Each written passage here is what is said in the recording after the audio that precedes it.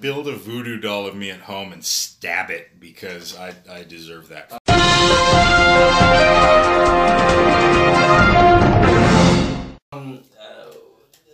How the hell did you get in here? This is Domestic Edition, the ongoing affront to news discussion, hosted by R. Casey Davis. However we're gonna say that. That's you. That is me. I'm just gonna call you R. Dot. R. Dot. R. Dot. Or a hashtag R on Twitter. R. And it fits because you're a resident Republican too. So. Oh yeah, it's on I brand. like that R. With me as always is Theron Parham. Hello. Producer Anonymous Mike. Anonymous no more. But it's still fun to call me anonymous. Yeah. Nice. Anonymike. Anonymike. How do you feel about the news this week, Theron? Fine.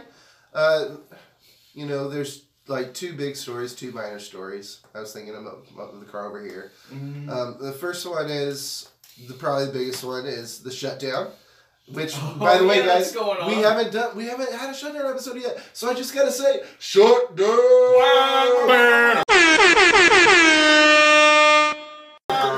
Shut it down! Kill your landlord! Kill your landlord! Lock up your women! Max out your credit cards, because there ain't no tomorrow, guys. It's all over now. Game over, man. Trump won't sign a spending bill unless there's a bunch, like $6 billion of wall money in it, and nobody it's wants not to give gonna happen. that. It didn't happen with Republican Congress, and it's definitely not happening with Democrat House. Democrat House. So we're in. I don't know. It's been a few weeks. I mean, that's one of the things I'm going to DC in 2 weeks. I'm like, half the shit ain't gonna be open. Oh, and there's just gonna be trash everywhere. Like the Smithsonian and stuff. No, you go around taking pictures of just like trash around the Jefferson Monument. It's gonna be great. I was actually on my way here to do the podcast. I was on the phone with my buddy who is an FBI agent, and he's like, "It'll be great when I get paid again." Because I didn't realize they had like one lump sum. Right, but for now. Like he's just really glad that his wife has a job because and especially in like the district and some cities, like there are a lot of people where like both the man and the woman or whatever work for the government, and like I don't know what you do. Right. For most of the time this happens, it's like legal for me to know. It's like for a few days or a week or whatever. Right. But this is going on a month or so. Rent has come and passed. Yes. So what do you tell your landlord? Sorry, Donald Trump doesn't want me to get paid. Is shut down. I mean, I'll pay rent when we get a wall. I feel like a lot of landlords would be understanding about that. Yeah. But maybe someone would. Well, and if you're a landlord in Washington, D.C., you're kind of up shit creek because half your tenants work for the federal government. That makes you think that, like, in D.C. they have a plan for that. I mean, you'd think after 2010, but my favorite part about this shutdown is just that, like, Trump launched it, owning it. Like, he said he was going to do it. Responsible for this shutdown. This is and now they're like, no, it's not. It's totally on you, Haas. Like, the picture. It doesn't matter whether or not it is. The picture of the meeting that he walked out on was so perfect because you can see on Mitch McConnell and Lindsey Graham's face that like they know that they know how this story ends. They're gonna say what Donnie wants them to say, but like this. No, the administration's gonna have to give. Yeah, they're not gonna get anything. It's gonna happen. They're not gonna. And he can be all the way he wants about it. Well, meanwhile, realistically, if you think of the essential hooliganism to Trumpists, they're all just like, shut it down all year. Right. Yeah. His core base doesn't care, but his core base is still only a fraction of Republican voters, and that's why you're seeing even his congressional caucus is fracturing. I mean, this is a unforced error that it's going to cost. There are two opposing perspectives on the shutdown, though, that I would like to set up against one another. Let's do it. One is when I saw it expressed, not to pick on John Posey, who just got admin. God bless him. He's a really good member. Oh, he's a great member. He's, the master of smoke. But he made this point, and it's a point that's absolutely true among wonks and hobbyists and such. I hope that this makes it clear to the libertarian types, which you could just say liberty, that all the essential functions or whatever that government performs, and literally, like, I hear all these important things that they do that they're no longer doing, and yada yada, and I know that, like, some kid probably already died of botulism, I don't know, but, like, I could not help but respond. My life has changed zilch. Like, I mean... Well, the average person doesn't run into the federal government that often, which is, in its own way, a defense of the fact the government's not that intrusive. But, like, if this is somehow still going on in March and people aren't getting their refund checks... That clashes... People are going to stop coming to work eventually. Oh, well, the government. I just meant, like, normal people like us who don't work for the federal government. Like, when the IRS doesn't send out those refund checks, people going to get shitty. That for sure. Oh, did you not hear that got reversed? But they are going to send them out now? Yeah, because it was nothing but an artificial bureaucratic barrier where they're just like, no, we're not going to do it. Well, and then their boss is just like, oh, you have to. They're like, oh, okay. I thought it was just like a White House source that said that. That, like, don't worry about it. Oh, well, nobody commented on the thing and said this is bullshit. Oh, you did? Yeah. Okay, I'm sorry. It's okay, but unless I missed another article after and then it's possible.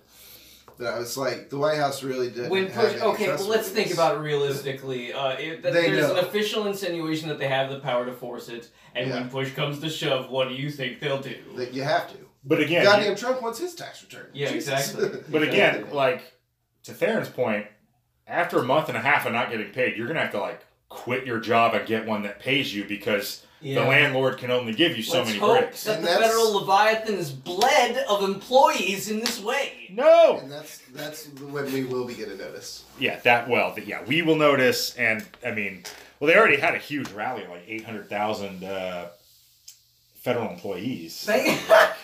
We're like, glorious. We want off. Right. The fucking border patrol is paid better than most Americans, but we can't go a month and a half without getting any fucking cash. Because no one can. Like I live on the coast. Or I live in the DC area. My rent is $3,000. I need a security guy job, right? And I'm a security guy at this government building. Right. I always forget about that.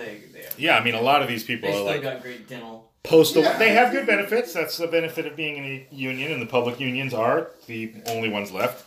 I'm sorry. Like it's callous of me. It's just like I feel the need to express callousness. Well, that's why we say. Shut down! Shut down! We need an air horn to bring in here. Yeah. Second big story is Russia stuff. Turns out our good old boy Manafort, # free Manafort. Manafort my did boy. nothing wrong. Was giving internal polling to Russians. Directly to very influential Russians. And the way it was revealed was his lawyer did redact it. Beautiful. And as I said in the thread, this is the term where incompetent lawyers saved America, because every time it's because somebody didn't dot an I or use their Sharpie. It's the dumb thing we've said again and again, but it's true. Trump, for all of his people and for his people's people, it's bottom of the barrel. Yeah, these people are just the worst at their jobs. That's why he got with Manafort to begin with. You always point that out. Yeah, I mean, he couldn't get anybody else. And like I just got an update. Prominent Ukrainians went to President Trump's inauguration with ideas about lifting sanctions on Russia. The special counsel is now investigating that too. So I feel like we're missing. It's like all over the place. Actually, they're widening the foreign influence thing to Saudi Arabia. Mm-hmm. Yep. Which if I were Mueller, which I'm not, but if I were Mueller, that would be the secret real goal of the whole fucking thing, to root that shit out of my government. I mean, this is an important investigation, not just for like, I hate Donald Trump and he's a piece of shit, but just for like, Americans do not, like, this is not the first time I don't think it's ever been in the scope of 2016, but this can't be the first time this kind of bullshit's gone on. Oh, I don't think. No, like corruption's always been there and Yeah. stuff. Well, The thing about Trump is while. everything is Again, very accentuated. I mean, let's consider the subtext is the text. Nixon walked into the chiefs of staff and tried to ask for a coup and was like, they like said, "Hi, Mr. President, it's nice to see you. We'll talk to you later now. Bye-bye now. Bye-bye. Bye-bye." So, like, this shit goes Bye-bye. on. Right. And right now you've got the president threatening to use the army funds to build walls, like, on their own,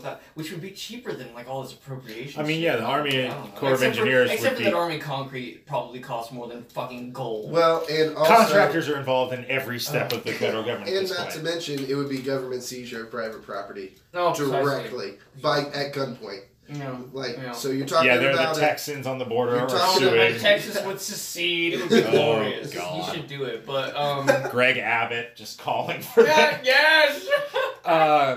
We have no choice but that of liberty. The stakes are so much lower that I feel like we can have fun with it. My favorite story right now is the obsession over our girl AOC.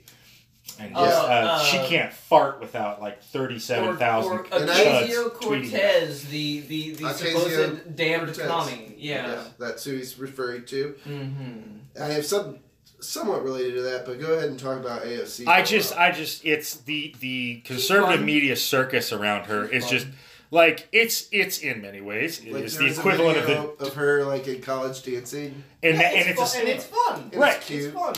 Well, no, here's the thing. This is what drives me nuts about that. One asshole tweeter posted that and thought he was getting the better of her, and every single fucking, like, vaguely left-leaning rag has come out and said, "The alt-right and the Trumpsters decided to try to take down AOC, which is her new abbreviation that you should know without us telling you." I just have like 4 words to say to that, and that's "baby, it's cold outside." It goes both ways, man. Like one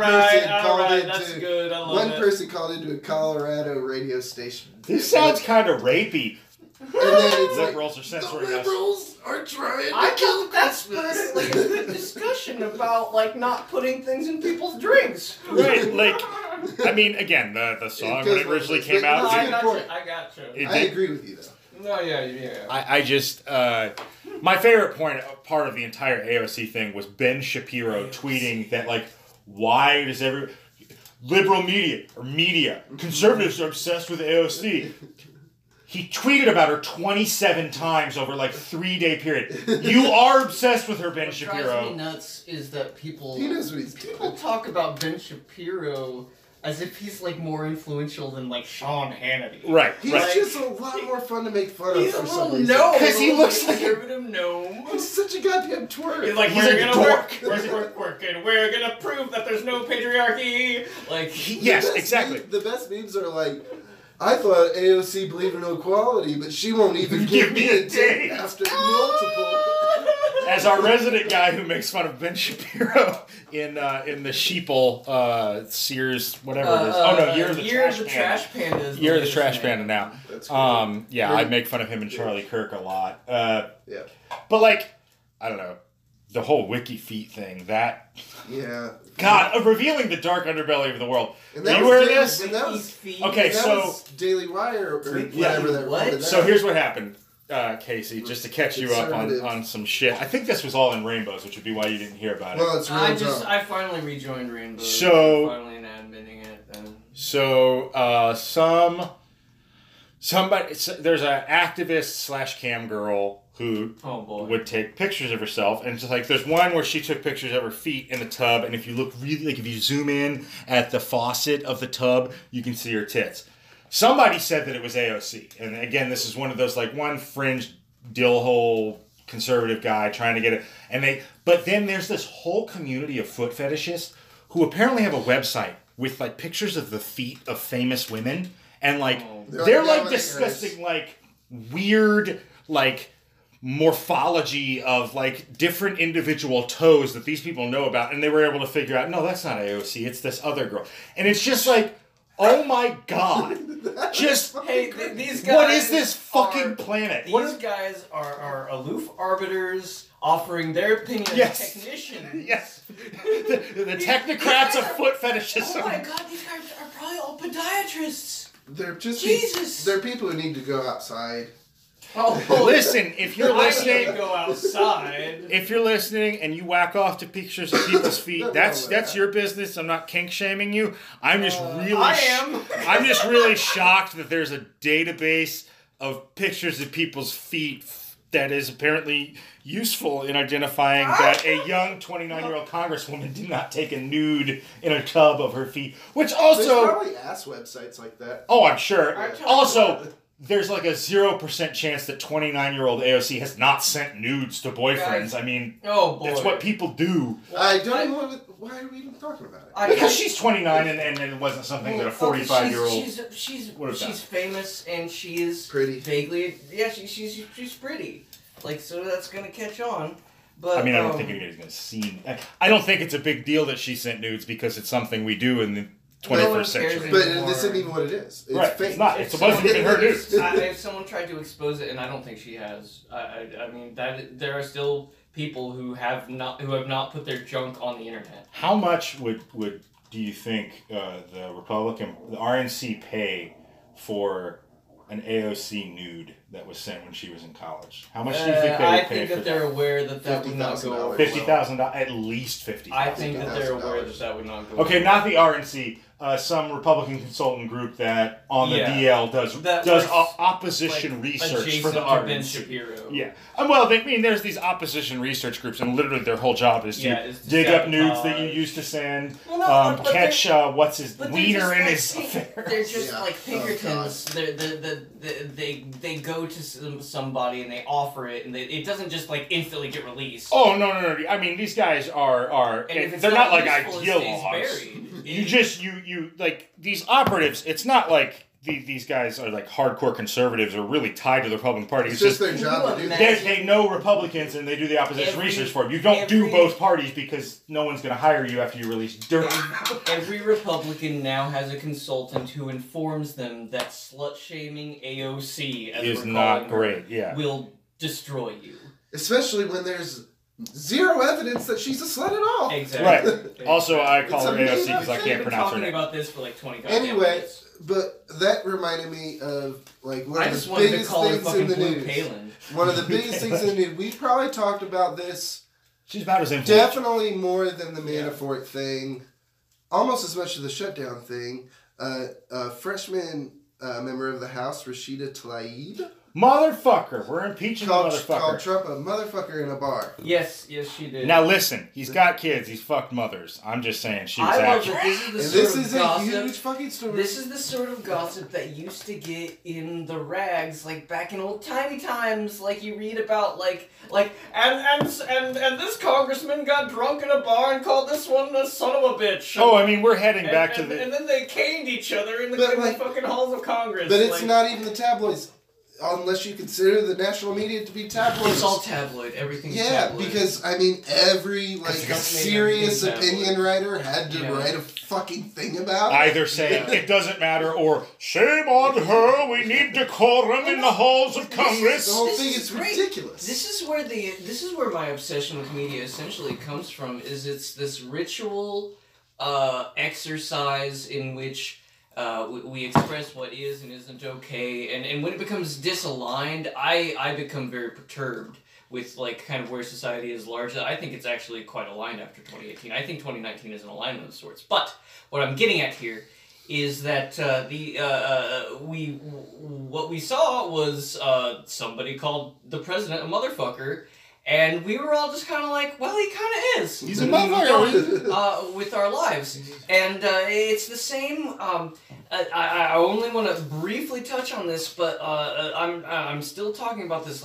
It's this cultural fucking hookah buka dance, where it happened in the last fucking week, where all of a sudden we're done with fucking the war on terror. Yeah. Like the chattering classes, and thus the politicians who get all their opinions from them these days. Like, that happened in 1 week's time. I watch this show every day. I read foreign affairs, I read foreign policy. It all happened within the course of one goddamn week. Trump gave everyone cover. And he gave everyone cover. And he gave everyone cover for calling him a motherfucker. Like, and that's how I bring it back and hand it back. I mean, my old thing, so, like, the problem with, the news media is heading back to where it was in the 1800s, where you're going to see... Which I love!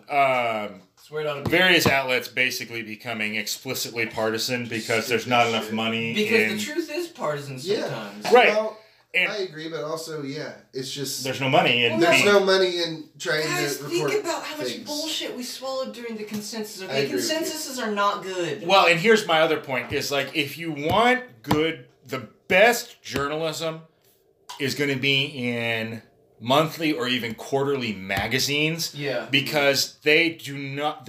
National Affairs is quarterly, I think. The Atlantic even. You're not under the pressure to fill every day. No matter how much news happens, the New York Times has to fill the New York Times. Fox has to fill 24 hours with news. And that's why you get bullshit. Every other month. Yeah. And so they can be selective, only do the important stories, and if there's not some news thing, they can do what's called enterprise journalism, where we're like, what's going on with this thing that we haven't heard of for a long time, and catch you up on Elizabeth Warren's do you know what happened DNA. It's like Trump didn't poop his pants on TV one day, or in the New York Times one day. So New York Times what should we do today? Let's bring back up the Warren DNA thing from 2 months ago. Do you know what happened in all the foreign policy discussion places the week before they decided to give up on the war on terror?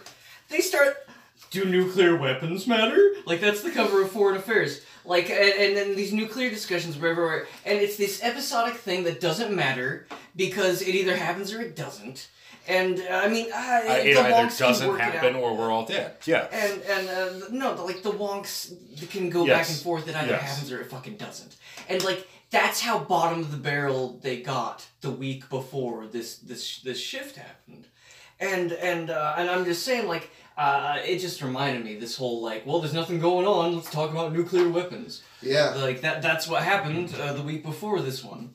That's a really sharp-looking magazine, man. Foreign Affairs is the real deal. Is always tight. I They're basically trade I hope they don't paperbacks. hear about this. I'm not paid for this in 2 years. They keep sending it to me. Oh, hell yeah. Hey, we'll bleep that out there. Yes. Unless they're listening. I don't know how it keeps showing up. That's awesome. Yeah. Maybe somebody's buying it for you for Christmas. I bought the first magazine I bought in a long time on the airplane, because when I get on an airplane, I like to buy a magazine.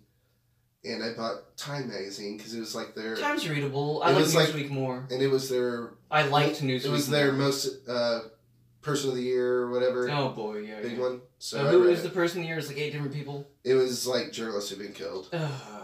Pick one fucking person. Yeah. It's Person of the Year, okay? I'm sorry. I'm not being disrespectful to those people. They were disrespectful to those people. You pick one of them to represent the others. It's not People of the Year, it's one fucking person of the goddamn year time. That's why no one reads your fucking magazine anymore. It doesn't make any fucking sense. They've done that shit forever. Because they put it year by year, and it was there's a bunch of years all the way back that are just public. Well, Time also, I don't know, but Time also runs into the problem if they're a weekly magazine, which means, they run into the... You need a weekly. But you run into the they still have to fill the magazine even if there's not. And you're exactly right, too. And also, the journalism has existed and been researched for a few weeks and has germinated. Well, the week is every week, and it's tight as shit. The week is tight as shit, man. Is it? Oh man, that's the one to read. That's the weekly to read. I'm a big monthly guy. Monthly is the best rate. My New York Magazine, my Atlantic. You like what happened more than what's happening. Yes, I don't. The real cycle is a week. Like that, it evaporates now and then. Like it completely evaporated during the early Trump period. But the week is solid. It's a good amount of perspective. During the early Trump period, it was 2 days. It was you need to go look at the news every 2 days. No, it evaporated 36 hours or less. This is a shell-shocked ass country, is what this is. It was, you know what it was? It was a 15-minute news cycle. It really was. At its height. Yeah.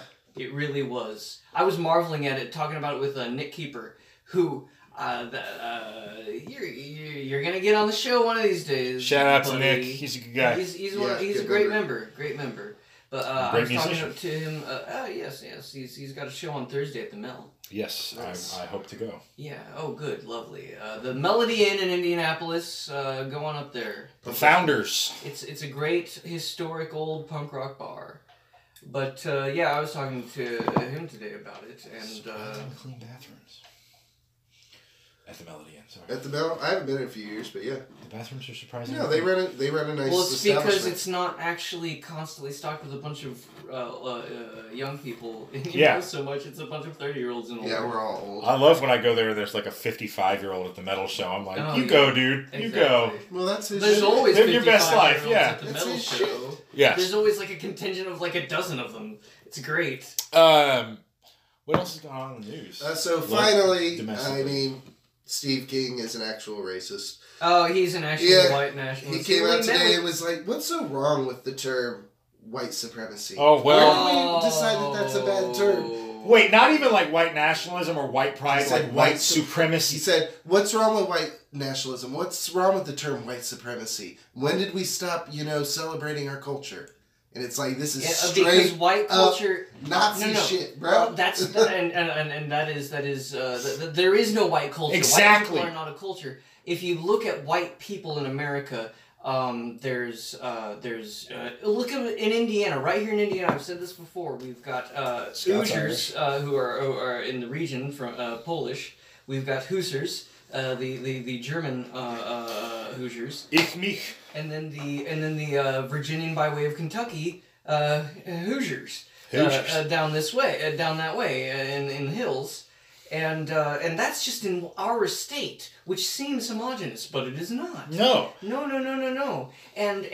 And you know who's always talking about fucking white supremacy? It's either slackjaw idiot rednecks or fucking kraut motherfuckers. Like and it's the ones who don't see outside their own immediate bunch of white people. Right. I mean, it's also internet losers. It's also internet losers. Whiteness who don't even know anybody. Whiteness played a role other than just the oppression of blacks and Native Americans, everybody else. It was also the one way we were able to unify all these waves of different types immigrants. Of white people. Yeah. You instead of there wasn't an American. American was whiteness. Yeah, Germans gave up being German to be English, white. Basically. I agree. Right. Yeah. And so the thing is though, this is some very openly racist shit for Steve King to say. Oh no, Steve King, total racist Nazi. shit. We all know what he met with Nazis in Madrid. Yeah, he's a fucking dickhead, and I hope he chokes on a. You know what? He's a fucking. You know what? Every opinion piece won't be about tomorrow. Steve King's bullshit. Well, because Nazis are a dime a dozen. Here's why. The more attention you give them, the more power they have. Much bigger the more attention you give them, the more power they have. Two things.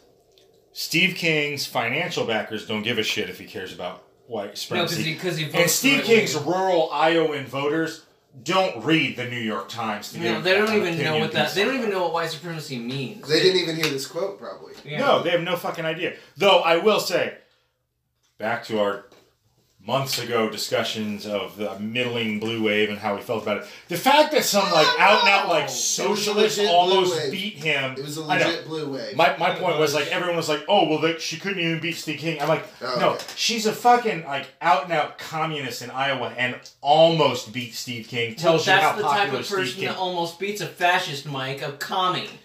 That's why fascists are bad, because they bring the communists. And look at that's why they're bad. Look at it right now. It's happening. Yeah, it is. The commies are coming out of the woodwork. Fucking gritty. No, it's. My Jacksonian impulses love revolutionary rhetoric. They really do. Eat the rich and all that.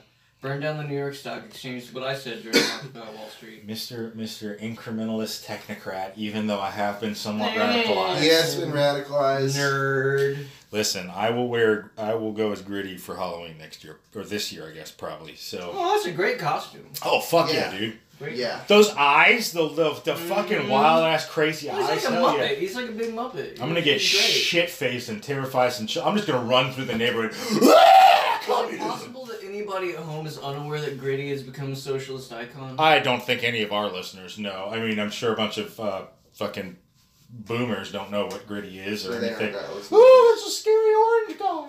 It was just one of the better stories of 2018. The fact that the Phillies... Philly Flyers. The Philly Flyers mascot, which is horrifying, and a bad mascot... was instantly embraced by the internet, and everyone just loves him. Yeah, the far right... the alt-left has embraced Gritty as their revolutionary emblem. And then the Chuds, started, yelling at the fucking Flyers and writing them shit and being like... You're not acknowledging that anti-fascists are using your mascot, blah, blah. And the Flyers were just like, yeah, we don't care. Are there any stories... They literally were like, we don't care. Sorry to rehash an old story, but are there actually any stories of anti-fascists hitting anyone who wasn't a white supremacist? I don't know. I mean, sometimes they yell rude things anti-fascists are black-clad anti-fascists are alongside the yellow vests, smashing government buildings right now. But that's kind of their portfolio. Right. They are also internet nerds. They are internet nerds. They're also internet nerds. And then they've got the fringe anarchist element, which just... we don't need to talk about the absolute fringe. Any other big news this week? There's such things as irrelevance, Mike. We have multiple segments tonight, so... Yeah, I don't know, we don't have to dwell on the news so much. Are we done with news? Because we're going to do a few more segments. We're going to do a film club segment. Yes. Film club is the secret best... there's only 56 members, and it's the best group. What's that? Blade Day. Blake Day? Blade Day. Blade Day. Yes, we did have Blade Day. Really great. And then we're gonna close out with what was the third? I wanted to do international Hoosier. No, we're not gonna do international. You were a fast food update on DE. Let's do it now before we're doing news. What's that now? You wanted to do a fast food update on DE. Yeah, I thought we'd do an eat segment. Chop it up. Yeah. Yeah, we can do a whole fucking eat segment. I don't doubt it whatsoever. But, all right, gang. Well, when we come back, we're going to do film, right? Yeah, we're going to do film club when we get back. Real quick, on the way out, while we're doing news. Yes. I've been kind of taking it easy for a while, but I just stocked International full to the brim with great posts. You could scroll for hours. And see thing after thing after, and it's Africa. Africa is where it's at. Africa, there's this huge political revolution rolling across Africa, and we're going to talk about it in an international show. Me and Mike and whoever else wants to join us. It's the Scramble for Africa 2.0 going on right now, man. I mean, there's a lot. It's the African Scramble for Africa, and that's why it's so great. It's beautiful. It's absolutely gorgeous, and to witness it, we've been witnessing so much history during our lives out in the world, thankfully, not here at home, here at home. Well, also here at home, but in different kind of history. In a democratic way, and that's what's great about America. But anyway, check out International. International is really great, and Hoosier is really great. I put a good bit in there, and there's a lot of feel good stuff in there, and we've really got the tone right in there. And also I put up a great picture of our own gritty level horrifying mascot Blue. Standing alongside our speaker for life, Daddy Brian Bosma. Oh God. And you suddenly see this cultural Bosmismo thing of just Blue is the official color of the state party, even though with the Republicans, it's Indiana, it's on the flag, and Bosma is just this quiet leader who's been there forever, and it's just this and here's this cultural figure of Indiana, a fucking living mascot, children's beaming into your eyes. Listen to the speaker. And it's so absurdist and heartwarming at the same time, and terrifying even. It's a great picture. Idea?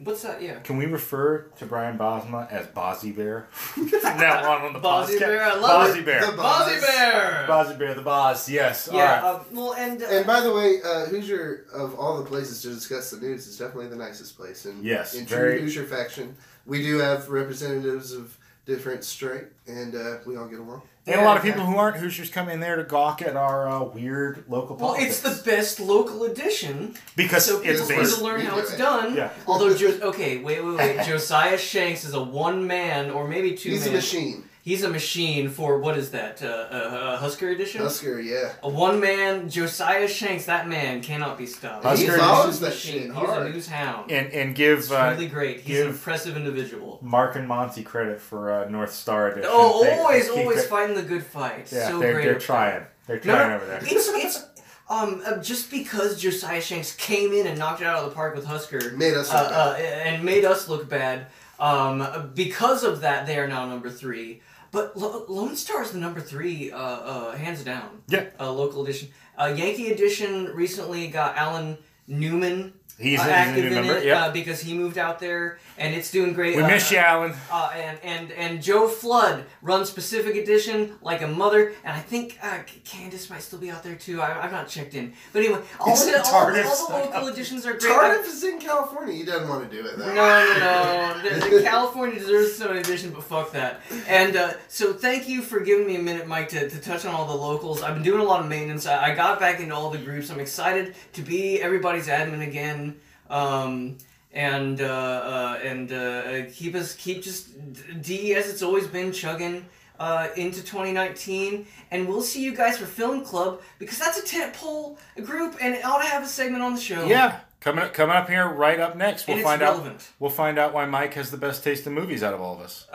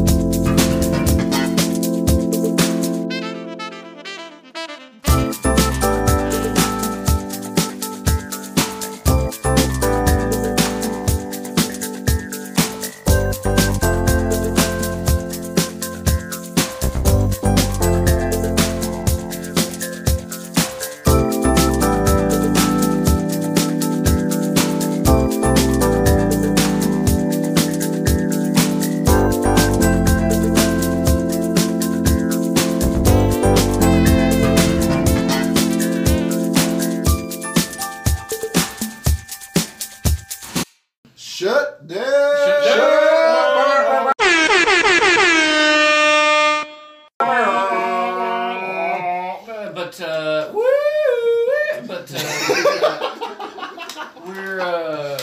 Now we're gonna do segment number 2, which I'm going to. It is segment number 2, where we're going to do Film Club because, as it turns out, it ain't all about the news. I folded international into domestic as we were doing it, and then I would circle it back and hand it back and make sure it wasn't a tangent. And maybe that'll be a fun format for that, but we're going to move on and do Film Club now because it's the secret best group. It's a tent pole. And it's not divisive. I don't know, I could say this at the end, but it's one of the many pop culture groups created by Austin. Why is his last name slipping my mind? That's embarrassing. Well, now it's slipping my mind, so we can both be embarrassed. I'm double embarrassed. Remember? Yeah. Austin Michael. Austin Michael, right. damn yes, it. yes. Oh, that's embarrassing. Theron was ashamed of it. You should have seen his the face. Look of disdain the on look his he face. gave us. Yeah, but anyhow. Austin, we're very sorry. I am ashamed. No, Austin, you deserve better than this from us. Let's just edit it out. Please, Mike, just edit it out. All right, we'll see what we can do. I'm trying to do like a tribute to him right now. Yes, I he's open it up good. and I fumble that badly. He's a good guy. But no, he's more than a good guy. He's literally responsible for half or more of DE. And he doesn't get the credit. He doesn't claim it. He doesn't ask for it. He is our Lewis and Clark. He goes out and forms the new groups. He just makes these groups and then they become groups. Well, no, he's the only guy that I've clashed with and fucking lost. Like, and I'm not talking about arguments in threads. No, I lose those all the time. I'm talking about, like, putting my admin powers against your admin powers. He is the only guy that has made me kind of just, like, sit up and be like, okay, Austin, you have a point. He's and it's because I'm not kidding, he literally founded and runs maybe 2/3 of fucking DE and does a good job of it. And like he's basically my partner if I were to say of the admin, like the person that like has equivalent powers to the hosting shit that I do. Owen B just broke his whiskey glass in his hand. No, I'm kidding. No, I get that. Ownby, you're like a consultant. He's the commissar. He's the commissar. That's a different thing. But anyhow, I wanted to stop and recognize him. Dear Lord, this has gone on for 20 fucking minutes. Edit it down, Mike. Only 5. Okay, we're good. Cool. Oh, that's way too long. Film club though. Film club. We thought we'd start light, start simple with the film club segments because we've not done this before. We've been learning how to do news segments for 2 years now, 2 seasons now. Starting with we would do Hoosier edition, then domestic edition, then international, and we put the work in and we sorted out everything and we learned how to do all that and we're gonna compress that all down. And thank all of you for coming along on this journey for us because it has been bumpy. Like when I it was really great when Mike joined us when it was just me having to record. Me and Theron on a laptop with this Wookiee microphone or whatever the hell I bought from Joey Smith. Bless it. It was rough. It was hard. And Mike makes it infinitely easy. When he remembers. But anyhow, we were gonna start. I'm sorry, I went on a tangent. We're gonna keep things light and easy, and we're just gonna list our favorite three movies. Top movies right now, not all time. Right now. Yeah. Casey, we all answered in like 30 seconds or so. Yes. Okay. Oh boy, and I am not being brevetatious. No, I don't mean that. I mean that's what when we were discussing this. We'll hit our top 3. To be what happens to you off the top of your head? Yeah. Obviously, talk as long as you want about it. But to list my 3 though, and we'll just go around and list them. Revenant. Revenant is like my all-time, but I can never get away from it. It's consistently just what I want to watch right now. Dude, let's talk about Revenant. Okay. Or you can keep. Let's do Revenant since you're interested. Revenant's awesome. It's Jeremiah Johnson, except gorier with Leonardo DiCaprio. Well, it shows you this mountain man, and he actually gets mauled by a bear. Yeah. And that's why you know he's a badass. And I'll say one fact about each movie, and we can have a little bit of commentary. Then there's after that Skyfall, which is the perfect Bond film. Perfect. It's so fun. So well done. Well shot. I have this headcanon thing of it. I hate that word, but it's go for it. It's the word headcanon. It's alternate version in my head, where they have this thing where the agent that dies at the beginning is Ronson. It's Ronson. Ronson. We were doing it for Ronson. I think it's this tribute to Pierce Brosnan. Oh, okay. That'd be great. And here's the thing. I really wish the villain had been played by Pierce Brosnan and was Bond before this. Ooh, Bond. that'd been interesting. Because that's what his story is. That's literally what his story is. It's just not Pierce Brosnan. Right. But in my head, I say he's just so disfigured you can't tell it's Pierce Brosnan. That would be that's what I say. A nice wink at us, at least. Yeah, because that's his whole shtick is that he was the previous James Bond, except in this. James Bond is James Bond. Right. Which I always thought it was a name that they handed off to various agents, and I'm going to keep that in my head canon. That's whatever fine. Works for you. Dude, whatever you enjoy. But authoritatively in the Craig Bonds, they say that's not how it is. Right. He is James. He is the James Bond. And it's cool, it's fun, I like it, and it's the perfect James Bond movie. And then the third one is... Big Trouble in Little China. Oh, you remember my list better than I do. Yes. Me and Jenny watched that recently. That is a movie that my mother gave to me. She would watch. Kick-ass movie. It's one of the best movies ever. It's one of the greatest stoner movies. I rewatched it last night, and when we dig into these individually a little deeper after we all list them, I had notes that I took when I watched it. Oh my god, I was very excited. It's just, and Kurt Russell, you know, he's the quintessential, like, relatable American. Oh my god, he's so perfect. But that's my list, and before we go on it too much and I talk for hours, we're gonna pitch it on over to Theron. Okay. What are your top 3, buddy? So top 3, just so I thought off the top of my head, were 2001: Space Odyssey, Stanley Kubrick movie. Like, 2001 and Blade Runner are like the 2 quintessential sci-fi movies. 2001's my favorite. It was a big, like, counterculture stonery movie when it was made. It was also a technical marvel. It is. And it's Stanley Kubrick. It's great to look at today. Well, and you gotta watch that in 2 halves. At least I do. It's a long movie. Ooh, but and it moves very slowly. Yeah. Secondly, Mike and I watched this movie today, Unforgiven. Very good. Wait, you watched that today without me? I'm so heartbroken. We were open to the thread, man. If you wanted to come, you're welcome. But yeah, that's a great movie. It's that's my all-time. Yeah. Yeah, Clint Eastwood. It was his final Western, and it was kind of a deconstruction of his mythology in William Money is the nameless man, retired. His wife died of, like, tuberculosis or some shit. He's got 2 kids. He's a sheep farmer. Pig farmer. Pig farmer. They got the fever case. Separate them hogs. Separate them hogs. I want to do a montage of just Clint Eastwood falling down, trying to get pigs moving in that movie. Or getting on his horse. Yeah, just a montage of Clint Eastwood falling. Oh, yeah. It was amazing. We need gifts of it is what we need. Yes. We need lots of gifts. And what's the last one? And then thirdly, it's a beautiful movie to look at. One of Pixar's greatest achievements. I go between this and Toy Story. It's my favorite Pixar, but it's Finding Nemo. Finding Nemo is solid. Is gorgeous to look at. Has feels. Oh yeah. And is hilarious. So it hits all 3 buttons for me. So I love it. Like, everyone talks about how, like, sappy and sad that movie is, and it is, especially as a parent.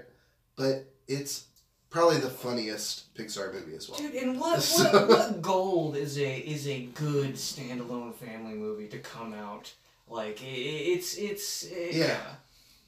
I do still love that meme that I posted about, like, how does Ellen DeGeneres' wife fuck her? Because it's Dory. Talking about clapping them cheeks.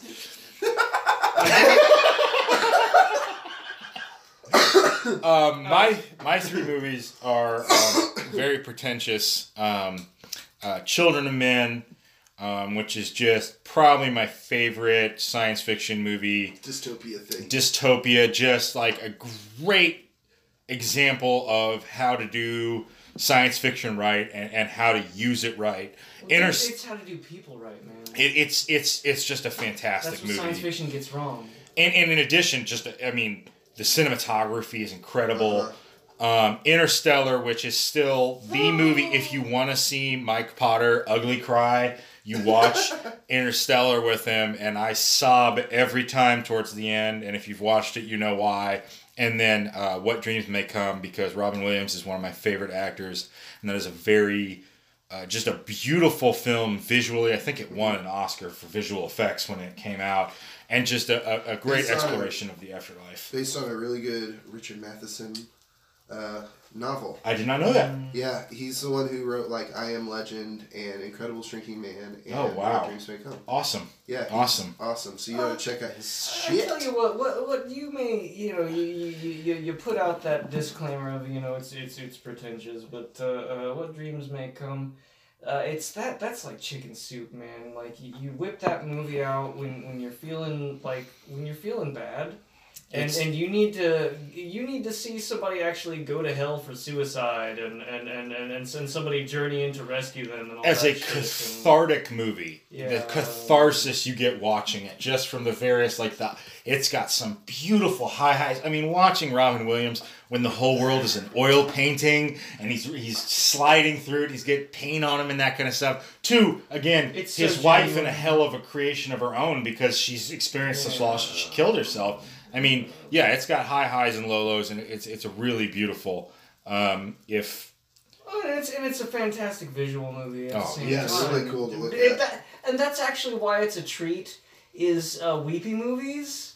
like, boy, is it usually just people sitting around in living rooms, or at train stations and restaurants, right. And you know, this is this like ridiculous visual palette of like he lives in a world of paint, and he's going to these like mythical locales, and you've got just some fantastic actors in Robin Williams and Cuba Gooding, and just the entire cast there really nails their roles. And it gets at a lot of what we think about death and our fears and our hopes about it. And I mean, if there's one thing that's inimical to the human condition, it's thinking about death and how we're all going to die. There's one thing that's useful about the kind of tired Dantean Christian, vision of the afterlife thing. It's everybody gets on board with it right away. You can suspend disbelief within like 2 minutes, unless you're just a very obstinate teenager, and you know you just write it, and it's good. It was the movie. It was really beautiful. But I thought it was important that we touch on that movie and talk about why it is good to be on the list, since you are so reluctant about it. That is a solid pick. Interstellar is one of my wife's favorite movies of all time. It is her favorite movie, if I'm not mistaken. I should know that. But it is a perfect movie. I love it so. It is a great piece of science fiction. Matthew McConaughey is brilliant in center. Much like Children of Men looks at one aspect of life, children and the future and the hope and what it means to lose those things. Interstellar and the way it plays with the idea of time and that what it means to human relationships, to the human experience, all that kind of stuff. In addition to just being, an incredible dystopian movie, an incredible look. I mean, the visuals when they're out in space, out around Behemoth, the black hole or whatever. I mean, some of these things are just, but it's really good. When gorgeous. Spoilers. And there's baseball in it. When Matthew McConaughey meets his daughter and she's older than him. Because of time and science. Hey, no spoilers worries, guys. If people haven't seen these movies that have been out for 10 years, yeah, it's not our problem. I cry every time when he is watching a lifetime's worth of videos from his daughter in his absence. So watch Anonymous Mike cry at Matthew McConaughey ugly cry. Right, yes. I want to do a quick weep down. Weep down. We've got a whole film segment to fill, fellas. Yes. Movies that make you cry.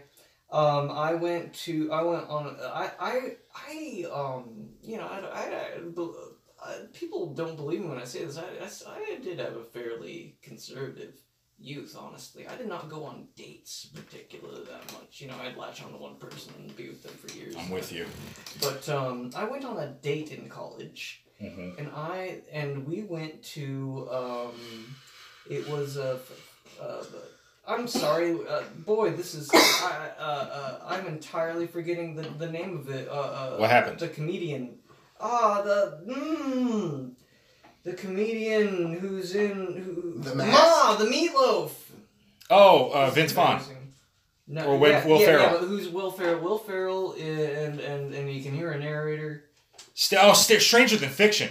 What an incredible movie. Stranger Than Fiction is incredible. From the writer's perspective and stuff. Oh my god. As a writer myself, that movie is my god. I went to that and I'm sitting there and it's this movie about fate and all these things that deeply, move me. When he tells her to finish the book, when he says you have to finish this, oh my god. When that happened, I just started crying. Right. And crying. They're sitting next to this poor girl in the cinema. Who probably was not crying with him. And I'm shielding. I'm putting one hand up, so it's not as obvious, but it's incredibly obvious that I'm just bawling my eyes out uncontrollably. No, dude, yes. Cannot control it because college was rough. It's an emotional time of life. It's a time where you're trying to figure out, what is my end, what is my point, and that's what this movie is about, and yada yada yada.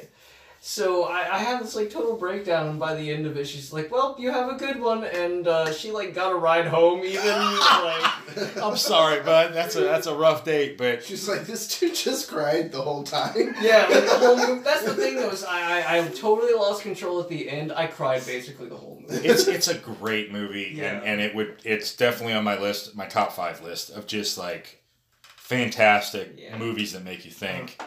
But we've been talking about my movies for a while. I want to talk about Casey's movies. Well, yeah, I wanted to get through yours as kind of... I appreciate because that. you went last, but I think it's fair if we do Theron, actually. Okay, sure. So first? We went this way, and now we're going You this like way. Interstellar?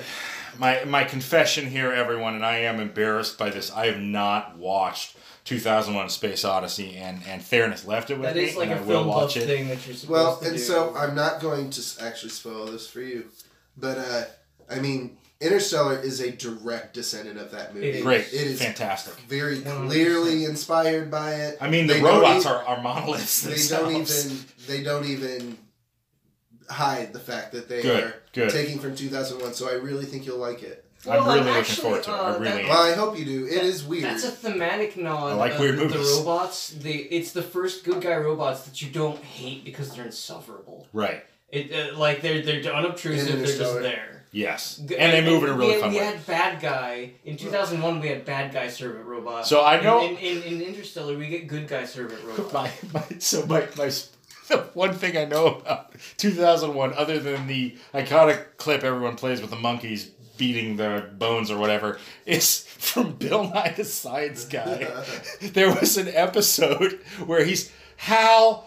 Open the pod bay doors, and then I can't do that, Bill. Literally from Bill Nye the Science Guy to elementary school. So that's all great. I know about 2000. Then you know exactly enough. Bill Nye the Science Guy is on YouTube, like the episodes. You can just watch Hell yeah, dude. It's like a public service thing. I don't want to watch his new shit because I don't want to spoil my thoughts of Bill Nye, but as a kid, Bill Nye the Science Guy was the good show. I think Bill Nye's going to be fine now that he's not hanging out with Neil deGrasse Tyson. Anyhow. I love it.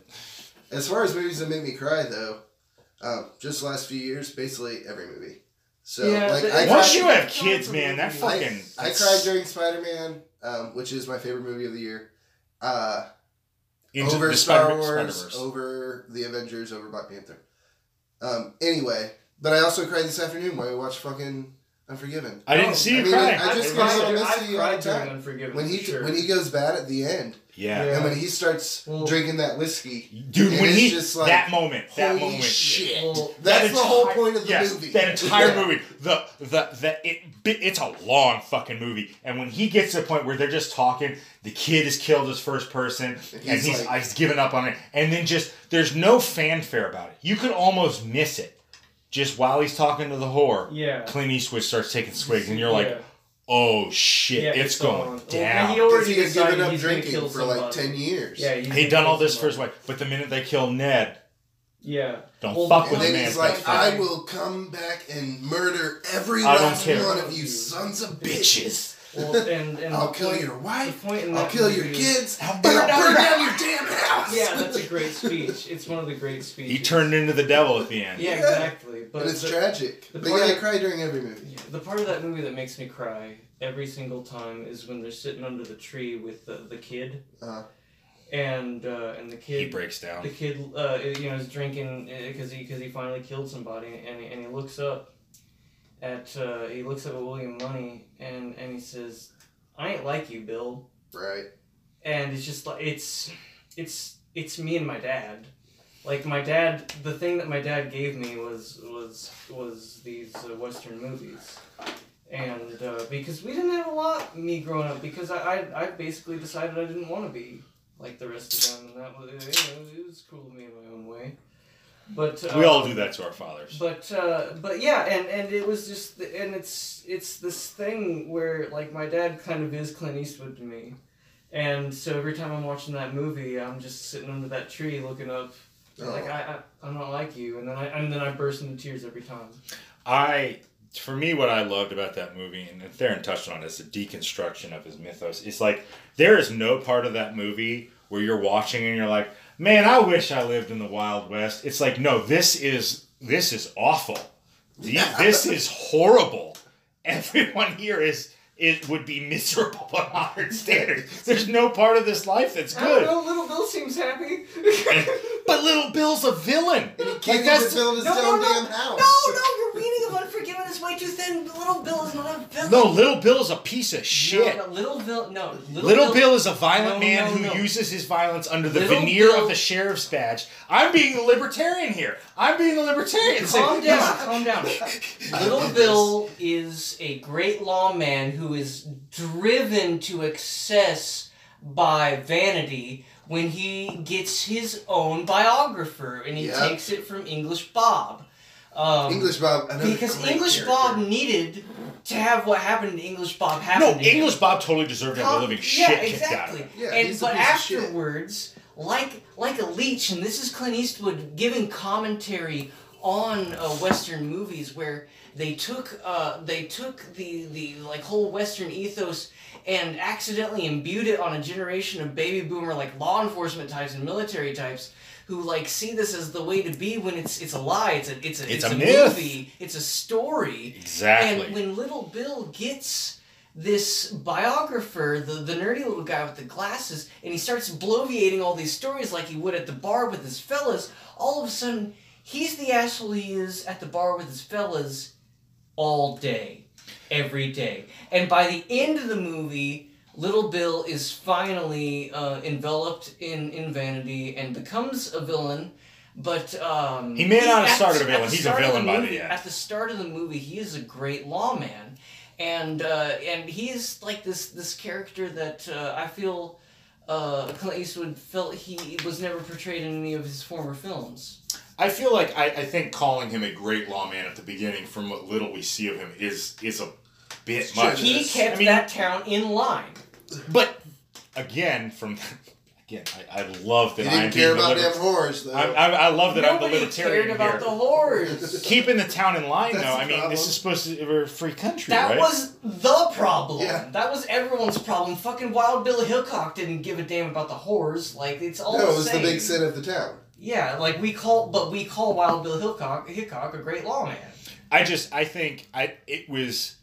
Gene Hackman is a fantastic character actor. Yes, I will watch Gene Hackman until he dies. Has he died? I hope he's not dead. The Hackman is still alive. He's a fantastic actor. But he really does. It's really interesting watching him transform into a villain and then watching Clint Eastwood turn back into a villain, and I'm still rooting for Clint Eastwood 100%. Yeah. Well, because when it comes to one villain over the other, you're rooting for the other. You're rooting for the villain who's a villain because he has to be. Yeah, exactly. Not the villain who's a villain because he's full of his own shit. Yeah, right. But that is all. But then, there's... Dude, that's a great point, man. After William Money shoots all the posse and Hackman and the sheriff down in the bar, the biographer walks up and tries to latch onto him, and he says, fuck off. And Money is just like, fuck off. I will kill you. Money is ashamed of being a villain. He's a villain, and he'll own being a villain, but he doesn't want anyone to think being a villain is a good thing. But Hackman actually, he represents all of the the previous generation of more heroic westerns where these men cleared out men of Indians. Like, these men, did rootin' tootin' stuff, and rootin' tootin' stuff ain't always great. Right. Eastwood's whole character was being an outlaw assassin basically an outlaw assassin, treasure hunter, whatever, in, the spaghetti westerns, and in, a bunch of other movies that he did in his own westerns. Yeah. Like, this was his character for a long time. And Unforgiven is like, no, this is what that's actually like. Like, killing people is bad. And it fucks you up forever. It doesn't glorify the violence at all. Like you see in Good, the Bad, and the Ugly, where he's shooting guys hats off their head. Speaking of glorified violence, though, have you guys watched Dirty Harry? Any of the Dirty Harry movies? Mm-hmm. Oh, yeah. First of all, it's this great era of the 80s when there's so much black on the screen all the time. And you see these little, lines of people, and you're, trying to figure out what's going on. They don't do that anymore. No, early 70s... looking cop spy shit. But this, it's the quintessential cop movie. Total excessive violence. It's a response to the 80s, crime takeover in New York. Blah blah blah. But that is Unforgiven is redemption for Dirty Harry as much as it is anything. To me, the most important scene though in Unforgiven, and I've only seen it the once. The most important scene is the long, agonizing feeling. The first kid. The kid who we're set up to already know It's not a he didn't cut up the whore. He didn't cut up the whore. He tried to give the whore a horse. Oh, that like he knew what happened was wrong, and he tried to make good. No. And they shoot him, and he's shot in the belly. Well, he wasn't a villain, but he still cut up somebody's face. So he didn't. He didn't. He was fucking a different whore. Oh, the guy who cut up was the one who died in the shitter. Oh, this kid who honestly didn't do anything wrong, and we listened to him wailing about dying. Mm-hmm. Yeah. And you see Ned, who's a hardened criminal, used to run with fucking Will Money. He can't shoot him. And Will Money, the hardened fucking killer, is like, give him some water for Christ's sake. And the kid's like, hey, what's this? But like, you listen to this kid pitifully die for like 5-10 minutes. A screen time, solid. It's great. I mean, in that it is turning his classic cowboy character on its head. Killing people is bad. Sometimes that's what being an outlaw hero is. Yeah. Shit like that. Mm-hmm. And then Finding Nemo, Theron. Tell us, talk about let's change the tone. Let's completely change gear. I mean, obvious tears. You know, I never cried during Finding Nemo. Wow. But I have not watched it since I've become a dad. You gotta watch it. And, you should watch it under the same conditions that you would watch 2001. But it's a little elevated, It's just the funniest goddamn movie with the fucking sharks and the. I still make touch the butt jokes. The bluefish. Yeah, as Dory. The Marlin is played by who? He's a great actor. Yeah. God, I can't believe old comedy veteran. Yes. This guy, I can't think of him. Definitely not somebody with young children. He was very an unobtrusive straight man in everything that he was in. Willem Dafoe as. Oh yeah, because my favorite part of the movie was this weird little dungeon society that was in this aquarium of the dentist. Mount Wanahakalugi. Shark Bay Ooh-ha. and Albert Brooks. Albert Brooks is Marlin. Is I mean, it's a fantastically acted movie. There's no part of it that's not quotable or memorable. That's not righteous. I mean, there's no part of it that's not like either really funny or really just a good time. Gorgeous. Like, I mean, that's when Pixar became. That was a big stepping stone for them in the art department. Yes. Because that movie looks fucking beautiful. And it's almost, 16, 17 years old. It looks great. It holds up in every way. It was a really, really great... I mean, this is what Disney and Pixar do that is so fantastic, is it's a movie that's completely engaging to children and completely engaging to parents. It's just and good. To adults. That's what Pixar does. It didn't lose me once. Quality all ages movies, rated G or PG or whatever. That's actually harder than making like a shoot 'em up but that's rated R. It's what it used to fucking be with even 80s Disney animation like Little Mermaid and all the way up through like Lion King and stuff in '94. It's just. Pixar picked up that torch of just making good movies for everyone. What is your favorite Finding Nemo quote? Probably Shark Bait Ooh-ha. How about you, Casey? I've only seen that movie once. Wow. Oh, God, watch it again. For me, you think you can do these things, but you can't. Yeah, that is the emotional heart of the movie. It's just that fight between and again, he's completely understandable because Marlin loses. He loses his whole family. Everything. Because he's a fish. He loses thousands of children to this parakeet. One little fish with a fucked up fin. Yeah. Yeah. So you get it. So you're compassionate with him. The fucking pelican may be my favorite character. Pelican's great. Nigel. And yeah, I mean, Pixar before that, they had done Toy Story, they had done Bug's Life, they had done Toy Story 2. So they were kind of that new hotness. And but then they did...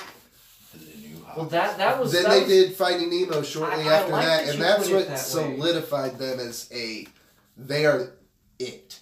When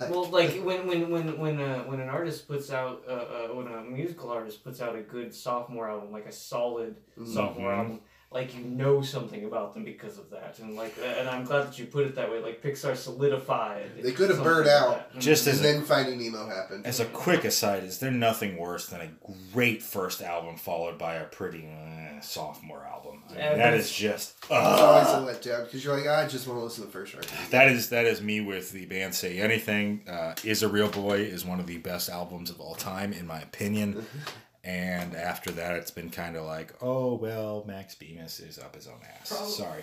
I mean, it's kind of like the Nightmare on Elm Street series. Yeah. But you just have to appreciate it for what it is. Back in college, I think the band that hit me hardest with their second album not being, like, revolutionary and mind-changing was Fratelli's, I think. I just thought that they were the bee's knees. Hold Steady was my... That was what music was going to be. Hold Steady's been pretty solid, though. Yeah, they're still good. Let's go back to Film Club. Yeah. Now it is Casey's turn. Oh boy! Which of your three would you like to discuss first? Oh boy! Well, I mean, we touched on we touched on Revenant. I could talk about for ages. Skyfall I've already talked about. Let's do Big Trouble in Little. You want to start with Big Trouble? Have you watched Jeremiah Johnson with Robert Redford? No, I need to. Apparently, I love Robert Redford. I feel ashamed I've not seen it. This is big. I mean, sounds like it's a very similar kind of movie. Man in the Woods, survivor shit. Okay, I'm gonna sound like a fucking idiot. Who's the bad guy? Who plays the bad guy in Revenant?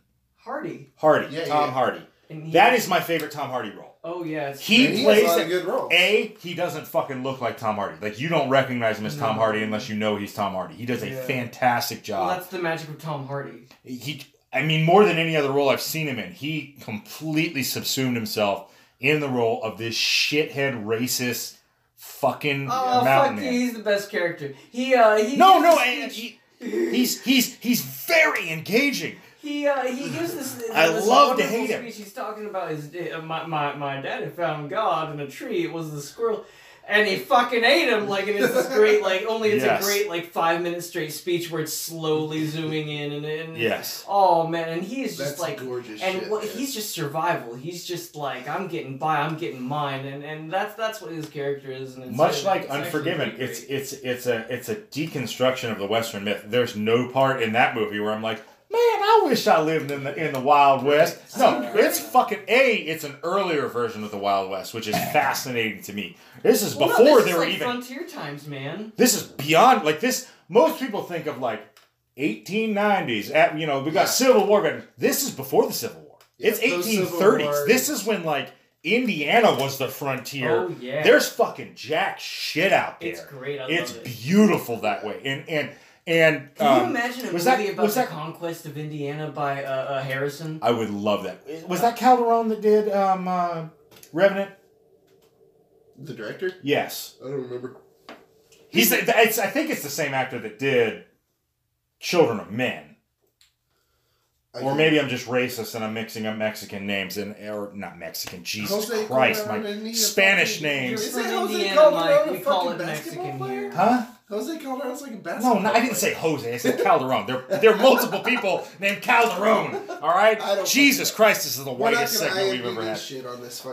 But he did a fantastic job with the cinematography. I mean, that was a big part of the build-up was the connection between him and Leonardo DiCaprio, who is a fantastic actor, and how, like, again, he ate raw liver and all that kind of stuff to get into it. And Leonardo DiCaprio has deserved Oscars before. I really liked him in Body of Lies. I thought was a fantastic film with Leonardo DiCaprio. Departed is great. Shutter Island is great. He's fantastic in everything he's in. Yeah, I mean, my personal favorite is The Aviator. Oh, that's which I have not seen also. Adore that fucking movie. Catch Me If You Can. Catch Me If You Can. That is a great, fun movie. Tom Hanks is the detective chasing down, isn't it? That's two fantastic actors. Tom Hanks was insufferable. Oh, I still love Tom Hanks. He just doesn't do. I mean, I didn't like what's the one where he lands in the river. Okay, no, he fucking directs and produced the 70s, the series, and he's an interviewee on it. And okay, I mean, even Tom Hanks is now up his own ass, and that's fine. No, he is. But he's a great actor. If you get him in the right roles, though, he still is really good. Oh, no, just a quick aside on Tom Hanks. Recently, my mom and my grandmother rewatched You've Got Mail. And it that's struck solid. Me. No, that is the. But looking back at it now, what a manipulative fuck he is, pretending he's two different people so he can get this girl. Like, I'm like, Jesus Christ, 3 months in, she's like, wait a fucking minute. You pretended to be someone else in an email who had power over me? That's gaslighting. Yeah, it was fucked. But at its time, email was new. This whole idea that you could be two people. You got mail? Thing at all? Huh? Was it based on a Shakespearean thing at all? I don't know, but it's the only movie I can remember where Tom Hanks cusses all the time. I think he throws down the fuck word. I was just like, Tom! The cutest form of datedness. Oh, well, with the You Got Mail shit. That was a great little. I remember I went on You this Got thing Mail. in college. I decided to figure out why are romantic comedies a thing, and I watched When Harry Met Sally, which if I understand is the prototypical modern romantic comedy. And it's actually great. It holds up. It's very really good solid. I unabashedly love romantic. Although comedies. it's got like not the most attractive it's got which actual is fantastic. Actors yes, as the characters, and it's great. Well, is that Meg Ryan though still? Well, Meg Ryan's gorgeous, obviously, but I guess, but they make her look kind of Billy Crystal not so regular. much. Like they don't pretty. It runs into the standard romantic comedy thing of schlubby guy with hot girl. Yeah. No, it was the prototype. But then I watched You Got Mail afterwards, and that was chapter 2 where it becomes all the terrible things. But they're still delightful, and why they caught on. Listen, I'll still watch How to Lose a Guy in what is it? 10 Days. Oh, 10 that's days. a really great movie. People swear by that movie. I keep hearing about that. But okay, so that we did Revenant and backslid. And we got all the way. I'm this close to bringing up Clueless. No. And we started talking about the Revenant. Right. Let's do Skyfall. I would love to talk about Skyfall because it's. Well, I already gave you my silly alternate version of it. It's just so beautiful. It's just so. Yeah, the director polished. is the same guy who did American Beauty, and he did a couple other movies. Jarhead. I can't remember. Well, you've also got to consider it in context, guys. The Craig series. You ever watch Casino Royale? I've watched all of them. Yeah. Casino Royale. If you just watch it on its own, perfect. Well, if you just watch it a on lot its of people own call and it you their just favorite. want a Bond movie, it actually will piss you off because it's young Bond. When they ask him if he wants his martini shaken or stirs, he says, "Do I look like I give a damn?" Mm-hmm. This is him before he figured out to be Bond and why it's and Bond how Begins. he figured out how to be Bond. Bondman Begins. It's Bondman Begins. Yeah, it's Bondman Begins, and it's an absolutely great movie. The last time I watched it, I even enjoyed the part where he goes off and just is a private citizen with Moneypenny. The first Moneypenny is apparently a banker. That retcon's dumb. Yes. But the first Moneypenny is a banker, and he runs off with her, and it turns out that she had the long con on him, and it was a honeypot the whole time. And this time I enjoyed it. Last time I was so bored by it. But that's all Casino Royale, and that was the only way that you could set up Skyfall. Okay. So it went into Quantum of Solace next, which was fine. Yeah. I always forget that happened. And then was it Skyfall next? Or Skyfall's next. Quantum of Solace was so bad. Do you know why? And then Spectre's the latest. Quantum of Solace suffered from each individual part of it being too perfect. Like the Bond theme of it, really cool. You had Jack White and Alicia Keys, and that song is great. Yeah. And the shots were perfect, and you had a redux of the covered in gold dyed girl thing with a covered in black dyed girl Skyfall had thing. the Adele song. Yeah. The Adele song though, that is the perfect Bond song. Yes. Skyfall. The perfect Bond song. There's literally no part of Skyfall that I can think of improving. Send off of Lady M. But it's perfect. It's perfect. It's so perfect. Moneypenny is perfect. The action is all tight and beautiful. No, the whole "I'm gonna read you" when our first conversation thing. That's the one shitty part of the movie. I love the firefight. It's clean looking. The fight with the assassin in Hong Kong. Oh yeah, it's good. It's brutal. It's because James Bond, at least a Sean Connery style James Bond, is supposed to be a gorilla in a tuxedo. Again, the thing about the Craig Bond that I love the most, and Skyfall is where it comes through the most, is he's a fucking thug. Well, he is just not. Like Connery was. He is the opposite of Brosnan, and I grew up with Brosnan, and I love Brosnan and Bond. But I do too. But Craig is a fucking Who thug. was the one after? But you Connery? love him. Who was the one after? He only had like one movie. The guy after Connery. Okay, after the one who actually got a series of them. The big one, the dapper one. That's Sean Connery. Sean Connery. Connery. No, Roger Moore. That's what I'm talking about. Yeah. Roger Moore. Yeah. Roger Moore and Brosnan are like that. Are like there's two different kinds of Batman. There's wacky Batman and serious Batman. Well, there's dapper Dapper Brosnan, and then there's Craig. Brutal. I'm brutal watching Craig. some Bond tonight. Oh, It's yeah. but Skyfall is just I'm in it too, man. it's fantastic the way they take down Q. Just every part, and yes, he's so great. The villain suffers from Joker in Dark Knight Syndrome, where how does he know exactly what everyone's gonna? But fuck it, I don't care. No, it's a James Bond movie, fine. idiots. They MacGuffin it fine. He has computer magic. Well, and again, but the thing is with the Joker also, it's not about the fucking Joker. The Joker and the villain in this it's not about the villain. The villain is a mirror to show you the flaws within Batman or show you the flaws within Bond. I don't care what he is. Exactly. It's at least in the Craig stuff. Yes. It's like, this is what is wrong with Bond. This is the ugliness. Of Bond. Exactly. Well, that turned into Bond something back. really cool. It's so fantastic. The fight in the estate at the end and the way it again, I could go on. Skyfall is one of my most watched movies. It's not one of my... I've only seen it maybe twice. Oh my really? God. I've seen it like 3 dozen And times. Me too. 3 dozen times. We need to do a Skyfall. And I fell asleep halfway through Spectre. Spectre's such boring. shit. It's bullshit. It's such it's shit. A failure. That also waste. suffered from each individual part is too perfect for the movie. I and just suffered from following Skyfall. I need to watch it, but I think if it hadn't followed Skyfall and the it would have been like Skyfall should have been the last no movie of the Craig. Direction to go in. There was no creative direction to go in. Craig, it's a totally unnecessary movie. Skyfall put a bow on the Craig. Mm-hmm. Like, he's washed up. That's part of the thing. That's the point, and we have come to that conclusion. And then all of a sudden, no, we're running through Mexico City in a beautiful set piece that makes no goddamn sense. Hey, that was cool. Again, a beautiful set piece that makes no goddamn sense. Each individual part of that movie was perfect, and the movie sucked. The architect of all your pain. What?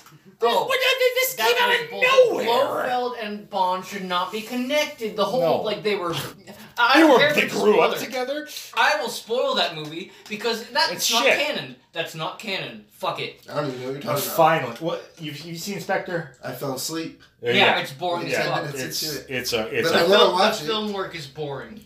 Just one last note on Skyfall. That girl. Huh? Which one? The one that dies? No. Moneypenny? Ooh, yeah. Oh my God! She's Shave me any day, girl. Jesus Christ! I will get eaten by a Komodo dragon for you. She looks like your wife. That's why you like her. Well, except black. But yes. Oh no! Oh wait, I thought Moneypenny. No, Moneypenny. I thought we were talking about first Moneypenny. Oh, that's Casino Royale Moneypenny. No. Yeah, I'm sorry. Skyfall Moneypenny. No, she's like. I think she's the one who's... Not to be a fucking creep, but goddamn, yes. Okay, and then Big Trouble in Little China. Yes, final movie discussed. Okay, well, I mean, it's the quintessential Russell Crowe. Kurt Russell. Kurt Russell role. Well, I'm not getting any names right tonight. It's of so the bad. year, I agree. The Thing, to me, is right up there with that. Oh. Though an essential Kurt Russell. Well, I think that kind of blue-collar ethos that he evokes is, like, more bottled in because he's a trucker. He's not a scientist. Yeah. Like, This is the episode where Mike reveals that he likes movies that deconstruct archetypes. Because what I love about Kurt Russell's characters in this is he's so obviously bullshitting the entire time. He is. He's full of scared shit. shitless. He has no idea what he's doing. He's never plugged a guy before, as he mentions. I took note on this movie. But it's beautiful. It pokes fun at itself. It's goofy. As it goes. It's also like one of my favorite genres, and I'm writing a novel in it, and I'm halfway through with it. It's urban fantasy. It's magic meets the modern world. Like, my favorite moment, and it was such a tiny moment, when they're crawling through the sewer river and this fucking, like, fish-headed arachnid pops out of a hole, and Kurt Russell's like, what the hell was that? It's a creepy monster. What's not coming back? Kurt Russell is one of the most magnetic actors of our times. Oh, so great. Like, we watched him in that fucking shitty Santa Claus movie on Netflix that just came out. He's Santa Claus, though. I knew he'd be the good part awesome. of it. I knew he'd be the good part of it. Yeah. This is, drawing back to our discussion of Unforgiven, though, it's also a movie that treats and keeping in mind the time, it does a fantastic job. Like, Ned, no one ever makes a deal in that whole movie that Ned's black. In Unforgiven. Yeah. And in this movie... They ignore racism. In this movie, the Asian guys are way better at doing whatever the fuck they're doing than Kurt Russell is. Like, his buddy, who, like, in the beginning were like, he's a little bitch, and then he's the one that takes out, like, 95% of the bad guys. Well, like, I mean, at no point is been a thing where you acknowledge that the East Asians, the Orient, they've mastered the martial arts. You know, the white man's always recognized. No, it's classic trope. If we're going to talk about racism and all. But again, like, he's respectful. Kurt Russell's the one that doesn't know what the fuck's going on. Oh, yeah, because he's in his friend's world. Right. And that's the thing, is he actually has a friend that he's with. Right, and he's not and, like, at the same time, like, we know he's ignorant as shit. Like, it's not like he's being PC. He has no idea what's going on. He's just being a decent guy who's friends with a Chinese guy and doesn't give a shit that he's Chinese. I mean, the reason you give people a pass for not knowing is because they don't know, and the reason nobody gets a pass now is because everybody knows. Right, and he's ignorant in a respect. Again, it's the best of Americana. He's so goddamn Someday American. you're gonna find a way to talk about how much you love these people without calling them ignorant. That's all I'm saying, Mike. He's cocky. He doesn't know what the fuck's going on, but he's still a decent, respectful person. Exactly. Again, it's example of he actually is a symbol of America. He is at the best best side of America. The best side of America is thrown into this big. And we have the best intentions, man. To get deep. And we don't really know what's going on, but we're super badass. Yeah. And we're into it. We're not even necessarily badass, but we're enthusiastic as fuck. And we're not going to back down. Bullshit now and then, because that's how you get by. We'll bullshit, and we stand by our friends. Yeah. He's the entire thing. The whole thing he's doing this is for his friends. He wants his truck back, but he wants his truck back, but it's for his friends. It's for his buddy. It's a buddy movie, and it's with wizards. It's a buddy movie. With wizards. So, it's the best of all possible worlds. You guys talk about urban fantasy. Have you seen Barry Gordy's Last Dragon? No. Holy fuck. Do I need to see It'll be right this? up your alley. Oh my god. I love urban fantasy. It's kind of in the, like, it's, I don't know how to talk about this in 2019. It's a black film era thing from, like, the early 80s. Cool. And it is, but it is, like, directly kind of a rip-off of Big Trouble in Little China. Oh, that's great. I'm on board. Awesome. I'm not going to be able to articulate this in a way that makes sense, or even in a way maybe that's not offensive. But in this way, urban fantasy, to me, is a way that I connect with you, Casey, in your skepticism of modern science and its answers to everything. Like, I love the idea of magic in the modern world and mystery and just the way it meshes together, because honestly, for most of us, there's still so many questions that we can't answer, and I can Wikipedia an answer or something, but it doesn't really give me, like, a meaningful answer to the questions in my life. And the idea that, like, the darkness is still scary. I still when I'm in the basement and the lights go off, I run up the stairs. I don't want something grabbing my ankles. That was the thing I noticed most. I recently went to Disneyland, and I mean, Disneyland is basically an altar to Disney animation and all the shows and rides and stuff. Disney is scary as fuck. It is. It ought to be, though. It is. Pixar doesn't do that shit. No, Pixar doesn't do scary. This shit is like demonic stuff and Fantasia, and like all these villains are truly terrifying. Have you ever seen The Black Cauldron? Yeah, Holy fuck! I want to so bad. The Black Cauldron is right up your alley. I know, I really want to. It is dark Disney. That is not a happy movie. I know. The bad guy's a skull demon guy. Metal. It's so metal as shit. It's like a metal cover turned into a movie. Make that this weekend and do it. We'll have that plan while we do the risk game. But I think we've gone through this edition. We've gone through the list of the film section. This is our first attempt at a film club segment. Maybe next time we'll pick a genre. It was rough. I would love to do genre, but that's exactly what I expected it to be. Which is perfect. When we come back, we'll be to it. We'll have a little bit more sophisticated approach. There you go. And when we come back to this podcast, we're going to talk about food. Oh yeah. Oh yes, the most sophisticated. And if you want to hear Mike Potter get passionate about something and sound like a total self-righteous prick, food is the subject. I wish I could just make you guys a meatloaf sandwich right now. It's TenderPod 2.0. TenderPod 2.0. All right. Yeah, I got some reports about various chickens at various fast foods, motherfuckers. Yeah. All right, when we come back, has changed. It's chicken time. That's changed.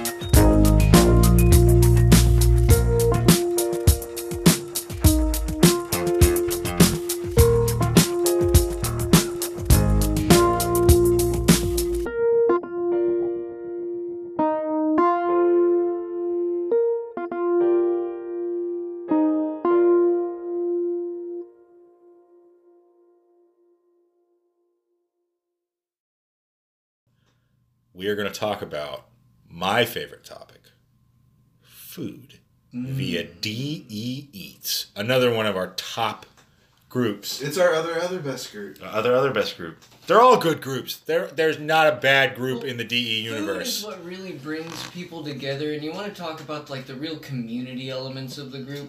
Because, you know, I like to pretend that I'm like, you know, the Louie at the taxi driver, the boss, the newsroom thing.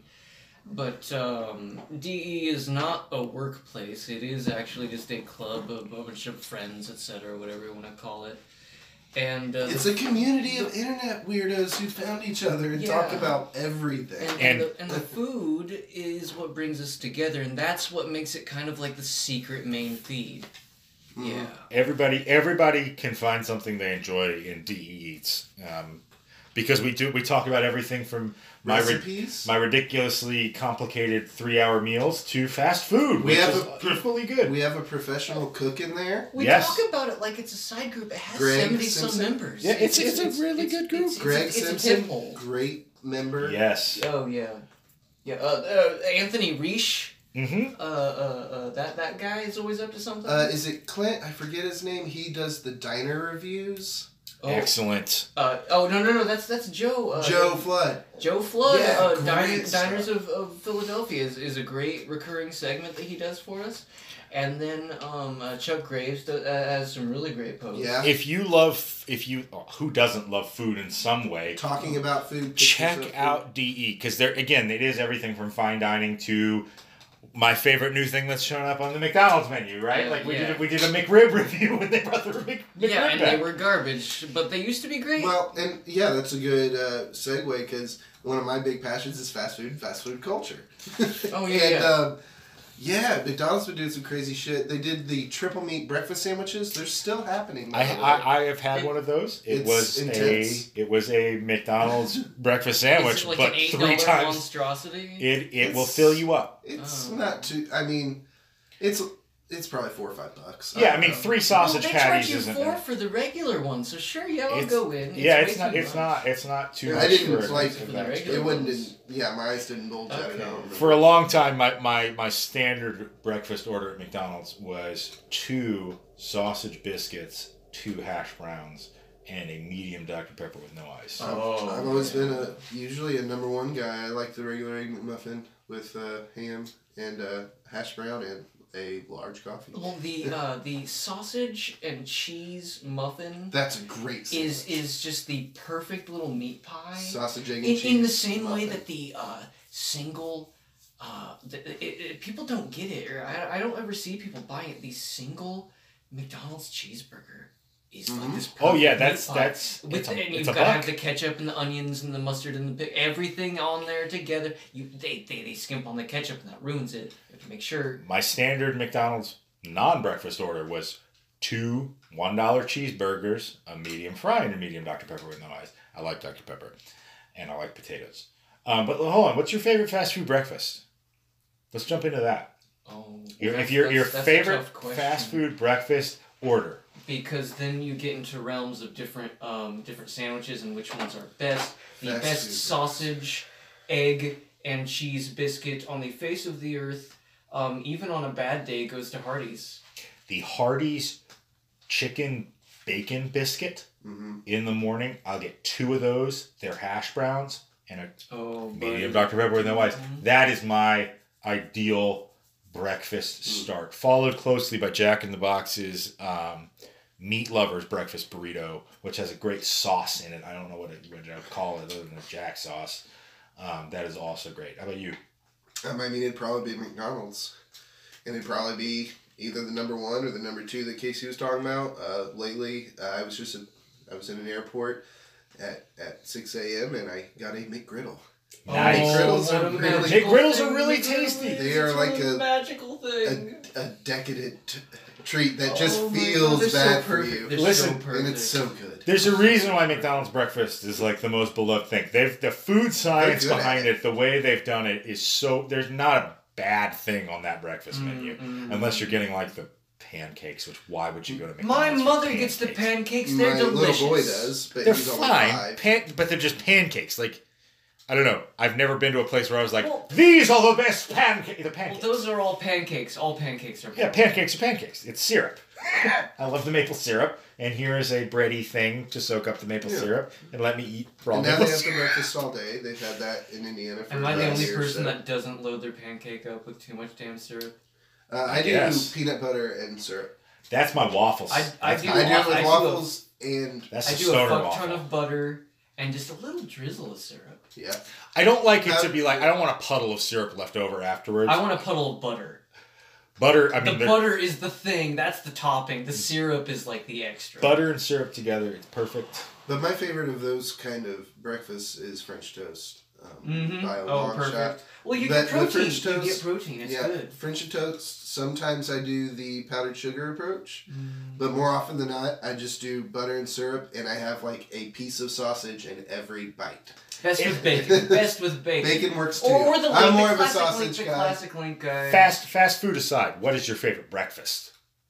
Ideal breakfast. Real quick, before we move on from fast food, I want to say that the best fast food sandwich, best sausage goes to Hardee's, best biscuit goes to Hardee's, but the chicken biscuit at Chick-fil-A.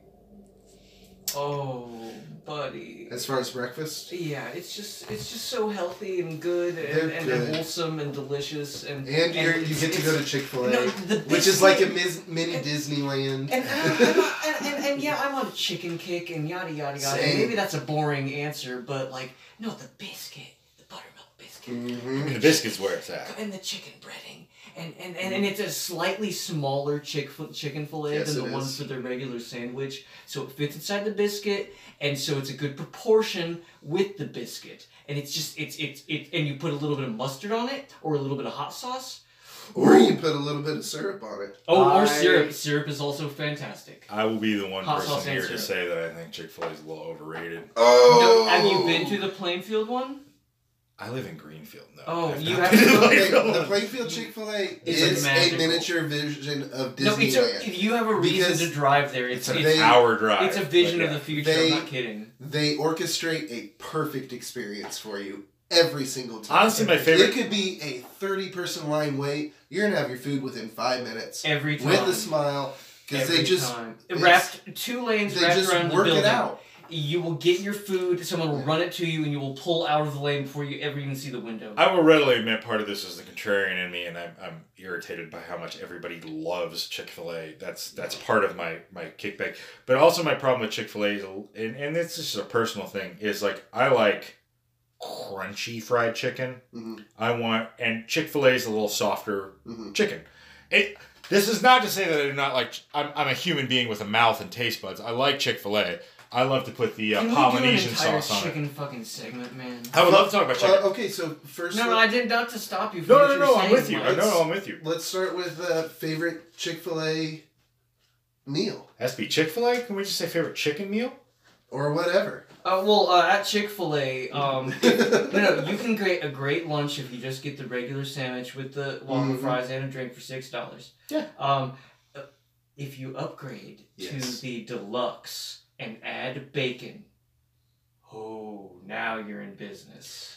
I like the spicy chicken deluxe. Oh, and if you make it spicy. Bacon. So spicy. The spicy with bacon. The spicy with bacon is amazing. The pepper jack cheese. Oh yeah. So here's lettuce tomato. Some backstory that is important also to my general towards Chick-fil-A is I worked at the food court at IUPUI, which had a Chick-fil-A. So I had Chick-fil-A sandwiches 4 or 5 days a week. Chick-fil-A was my first fucking job, and I ate there at least as much, and it's what ingrained Chick-fil-A into my DNA. This is my experience. This is why I don't work in food ever anymore. Food. This is like I did that. I worked at Red Lobster. The only free food you had at Red Lobster was the cheddar bay biscuits, which everyone knows are fucking delicious. But they were the only free food, so I would eat 15 fucking biscuits a night. I can't do them. I worked at Papa John's. It used to be my favorite pizza place. I can't fucking stand Papa John's now. I hate Papa John's. Because I ate bad sauce, bad crust. I ate 3 pizzas a fucking night. I overdid it. And Chick-fil-A, I had too many spicy Chick-fil-A sandwiches with the pickle. It was very tasty at first. I would. The spicy one, I don't add Polynesian. The normal one, I do add Polynesian. Nice. The Polynesian sauce is my favorite sauce at Chick-fil-A. It's very good. I like the Chick-fil-A sauce. It was okay. Mustard and barbecue. I would add that to the spicy. Chick-fil-A sauce is good on the spicy, but if you're getting the normal, I don't get any sauce on the spicy. I let it ride. I love sauces as a person, just like I love sauces. The regular not spicy Chick-fil-A breading is just perfect and delicious and wonderful. If you get the charbroiled chicken sandwich, which is very good, it comes with a little packet of their honey barbecue stuff. And it is smoky and gorgeous. We just talked about honey barbecue and how it's kind of overplayed and people don't give enough credit. Hold on, listen. Okay. People treat honey barbecue like it's meh, but honey barbecue is fucking delicious. Oh, it is. It's not spicy, which I think is part of because of B-Dubs has a honey barbecue, but there's been a whole movement in foodie culture that is spicy. I like a little bit of kick to it, but kick to my honey barbecue. I like it with a little smoke, a little spice. The bottle of barbecue sauce I have right now is Sweet Baby Ray's. Yes. Sweet and spicy. Great. And it is honey barbecue that's spicy. So this was amazing. Me not being contrarian there, and this is me starting off sounding contrarian, but saying everybody else is contrarian. Honey barbecue is still delicious. That was meta contrarian. I like that. Yes, meta contrarian. I am contrarian against the contrarian. So anyway, contrarian up your own ass. It's okay, but if you're going chicken in general, your favorite fast Popeyes, food. Man. Popeyes chicken strips are amazing, and that's all I ever get there. Well, they have a $5 two-piece meal that can't be beat. They get them spicy. I love the joke that the torture is making people eat multiple Popeyes biscuits without anything to drink because they are fucking. Their biscuits are. It's delicious, but they're dry as hell. I don't really do the. I kind of. You eat them with the really fucking greasy chicken. Yeah. That's why they're that dry. I've never met a biscuit that I didn't like. I usually eat like half the biscuit. Here's the thing. There's only 2 varieties of chicken at Popeyes. There's regular and spicy. Yeah, I always What they don't spicy. tell you is the regular is like the regular breading, and the spicy is the extra crispy. It's just also spicy, and they're just not making more than fucking 2 kinds of chicken. And the spicy, and you get the mashed potatoes with the spicy gravy. Oh, and they have excellent sauces. They have a spicy mustard that's really good. They have a Louisiana style hot sauce. Yeah, they have like a weird ketchup. It's perfect on chicken. It's the perfect chicken sauce. Popeyes isn't my favorite chicken, but I love spicy Popeyes, and then I just get the ranch. I love dipping that spicy chicken in the ranch. Ranch is a great condiment. Fantastic condiment. Yeah. My favorite chicken is the shredded chicken burrito at Taco Bell.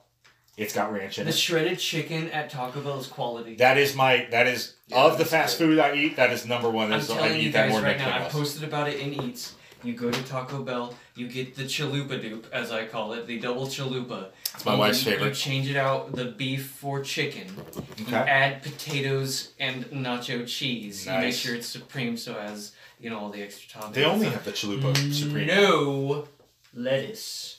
Yeah, no, Taco Bell lettuce is an abomination. It should never be on any food. And it is a glorious Mexican pot pie from the 8th level of heaven. It's glorious. My Taco Bell is lately. It's you get the their I forget what it's called. Their equivalent of the crave case of 10 tacos, That's and you split it with your buds while you're playing Magic the Gathering. Oh, dude, I'm in. Next time you're doing that, let's do it. Taco Bell breakfast. We were talking about breakfast earlier. Taco Bell is underrated. Okay, well, if you want to have diarrhea. No, it's glorious. Casey, make the case. First of all, the price. They know nobody's coming to eat their breakfast, so the prices are Donkey Kong. Yeah, they're already the cheapest. If you go and you get the sausage burrito and the scramble bowl or whatever, it's $1 scramble bowl. It's got eggs and potatoes and pico de gallo and cheese and you just add it to this burrito and you have a fucking boom heavy burrito for $2.18, and you don't have to combine them like I do. You can eat them separate, but it's a pound of fucking food for $2, which as far as breakfast goes, and at least the one by my house is good. The thing that gets and there's never anyone in line. And McDonald's is a half an hour wait. Yes, the thing that gets me about Taco Bell breakfast is that they are missing the best Mexican breakfast in the world, and it's super cheap and easy to make. Fucking chilaquiles are goddamn chilaquiles. It's just nacho. It's tortilla chips in verde sauce with chicken and cheese and egg on it. Well, I wish they still had their verde sauce. They got rid of it. You can buy it at the store. The top of the chip is still crispy, but the bottom that's scooped into the guts gets a little soft. So you just want breakfast nachos. I can just that's what it is. It's breakfast nachos, and it is the perfect. Okay, and it's the second best breakfast food. Sausage, biscuits, and gravy is the best breakfast food. I cannot. Or it got me a Mexican pizza the way we did it up when we watched Heat. And had a Grubhub here. Well, that's when I learned about the and it was the most disgusting thing I've ever seen, and probably tasted. But it was also perfect. It was perfect in every way. Chilaquiles I had chilaquiles when I was in Mexico, and I cannot stop thinking about them. I can't. I've never been able to recreate it. Does it have breakfast stuff in it, like eggs? Yeah, it's eggs and cheese and chicken and verde sauce. It is the perfect. Well, Brexican is the perfect food genre. It's my favorite. I make it all the time. I've never been able to recreate. I make my. It's good cold. It's good hot. It's good fresh. It's good 3 days later. It's good. My favorite. Oh, go ahead, Mike. I was just saying. Listen. I joke about being pretentious about food.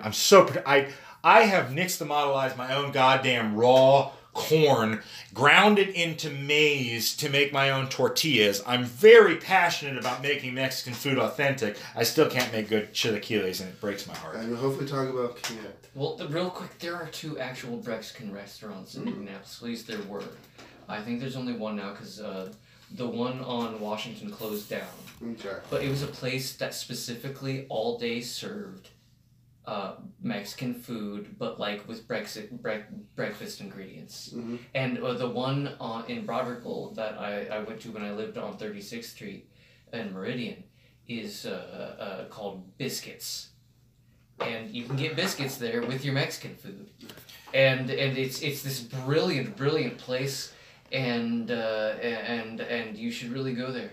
In the summer, I will take you guys to this place on East Washington Street, run by I'm going to be pretentious and pretend that I'm good friends with Jennifer Delgadillo, but she runs a restaurant. She works at a family restaurant called Clowley on East Washington Street. Their brunch, they only do brunch in the summer. Their brunch is the thing that my mother-in-law, who lives in Minnesota, every time she comes back to Indianapolis, she's like, we have to go back to Tlali and get their brunch, because they have Mexican French toast, which is done with that beautiful bread that they use on their sandwiches down there. Every single thing on that menu. You can just get the tamales, which they do a fantastic job. Normally tamales are a magical thing. And I live so close to the tamale place. This is a legendary tamale place. And it's like on TV shows. Yeah, I've eaten there. It's like right down the street from me. I love tamales, and I've never been there. It's really good. I'm going there like tomorrow. I have like $5. I'm going to go there. Yeah, I'm sure you can get like 2 tamales. Oh yeah, exactly. That's what's great about tamales. Tlali is 100% authentic Mexican food. The founder was born in Mexico and all that kind of stuff. But unlike most tamale places, they use olive oil instead of lard when making their tamales. Their tamales are absolutely delicious. There's not a bad thing in the menu. They do great chilaquiles. One of my favorite things is they have a poblano hash. It's one of the sides. I will fucking eat that until I die. I had poblano soup today. It was great. Tlali is a place that if you're in Indianapolis, you have an opportunity to check. They do dinner. They recently expanded. They now have a dining area that's indoors. Go to Tlali. You will not regret it. It is one of the best restaurants in this city, and it is not expensive. Could you spell that? Because I can't make out Tlaoli, I believe. And I will tell you that indecipherable Spanish names are the best restaurants, because there was a OAXIC blah yes. Val on MLK Street. Yes. I would go there and with Jenny, and we'd sit down and they would bring you out a glass of fresh made pineapple juice. Some neighborhood kids would come in and on a cell phone play hip hop music and rap along with it while you wait for your food. Out comes the most home style Mexican food that you've ever eaten in your entire life, made by people who I very much hope are still in the country, because I believe that restaurant closed down. But I hope it didn't. It's a great place on MLK. Go there, eat. It's brilliant. Impronounceable Spanish names, good sign. But earlier, Mike, I'm sorry if I'm stepping on what you were saying. Did you ask what our favorite breakfast food in general? Well, okay. Well, undeniably, I'm very sorry, but undeniably, biscuits and gravy. Same. And thank you. Okay, we have a consensus. I want to talk about the great tragedy. I've been waiting to say it. I want to talk about the great tragedy that's happening right now in Indiana. You have a lot of great old chefs, great old moms, great old dads who made great old biscuit and gravy recipes, who have retired, who have stopped cooking, who have died, who have gotten too ill, who, just so many things. There was a legendary diner by where my dad lives right now that had a legendary recipe for biscuits and gravy that that man retired, and where it went didn't keep going. And you go out to the Clayton Cafe and they have a brilliant, wonderful biscuit and gravy. It's not old style though, it's new style. But I'm getting there. You cannot like you and it's really demonstrated by the cultural trail that went by Pepe's and killed it on Fountain Square, where you had one of the most legendary biscuits and gravies that like now tastes like at least. I'm sorry, I shouldn't speak ill. It actually, the last time I had it was better. I'm sorry. It's a great Indianapolis establishment, but damned if something changed. And it's you actually have to go to like hipster establishments to get good biscuits and gravy now, and not like these old timey establishments. And I feel weird saying that, but here's the thing, Clayton Cafe, like that's like a weird exception where there's like good. Like hipster style biscuits and gravy happen there now, but it's an old time place, and it's like this weird cognitive dissonance. The best breakfast I've ever had was in Little Rock a few months ago. It was biscuits and gravy. It was at this little like corner place in like their hipster street. Yeah, exactly. And it was biscuits and gravy with like 2 fried eggs. Oh, that's the best way to do it, with cheese, right? With 2 giant pieces of fried chicken on it. Oh my god. And it was the best gravy, the best biscuits, and the best That makes me want to go to chicken. Charlie Brown's just to inside the loop. That was so bad, and get something similar to that. So I should clarify, and I should know this, but I don't know if it's a regional dish or whatever. But when I say biscuits and gravy, what I really mean is sausage biscuits and gravy. Oh, yes, of course. This was a ham gravy, by the way. A ham gravy. Interesting. Mm-hmm. My best breakfast is my grandfather, God rest his soul. And it's a unique thing about my family, I think. He loved celery salt, and he put it in everything. And so he put it in his... That's a fun flavor. He put it in his sausage, biscuits, and gravy. Oh. Sausage, biscuits, and gravy. There was a joke at my old workplace, because we would go out to breakfast sometimes afterwards, because I did the morning show, about how fast I can polish off a platter of I could do it in under 2 minutes. Oh yeah. Oh yeah. No. Sausage, biscuits, and gravy. You can't stop me. You can't stop me. Carly makes excellent sausage gravy. Fabulous. It is. She puts straight cayenne in it. I mean, it has. Carly is a fabulous old style. I don't want to guess where she comes from, but Southern Indiana style cook. It's like I had her beef and noodle. That's the test. Mm-hmm. I'm sorry. I hate to gush too much, but that's the test, because every beef and noodle that is lame, that is mediocre, that you've ever had, and then you have a good beef and noodle. And that's how you know. Like typical Midwestern cook, even though she's not Midwestern. She's from Arizona, right? But in that she has like... That's all. I'm sure they have beef and noodle out there too. She has like 5 or 6 slam dunks, and she makes them all the time. And these are just the 5 things that we just eat every month, and it's awesome. Sausage, biscuit. I feel like it's Midwestern. To me, or maybe it's everywhere. That's a great. And then you swap them out every now and then. Yeah. That's just how you that was the most cat-like thing I've ever seen a cat do. Like, fuck these crackers. Yeah. Casey's cat just knocked his crackers off the table. It's the eat segment. I'm having a cracker, okay, guys? So we were talking about food as a cultural experience and how emotional food is. Mm-hmm. So every other year we would. My mom's from Maryland, and so every other year we would drive out to Maryland for Christmas. And Christmas morning to me is 3 things: presents, stockings, and sausage, biscuits, and gravy. Nice. If I don't have sausage, biscuits, and gravy, it's not fucking Christmas. No, we try to have cinnamon rolls. Yeah. So my mom, has their thing. My mom makes a huge spread, and we'll have cinnamon rolls. But for me, it is as many biscuits as I can eat, and I eat so much sausage, biscuits, and gravy, and I know it's gonna feel like shit. I eat until I'm sick, and then I lay on the floor. And there are 2 foods that I overeat on. And knowingly overeat. One is biscuits and gravy. The second is gringo style Tuesday night tacos with fucking ground beef and cumin. Tex-Mex. It's Tex-Mex. It's its own specific genre of food. I call them gringo tacos. It deserves its own honor. It's much maligned. That's a better name, gringo tacos. With sour cream and shit. And when we do that, I smash a lot of fucking tacos.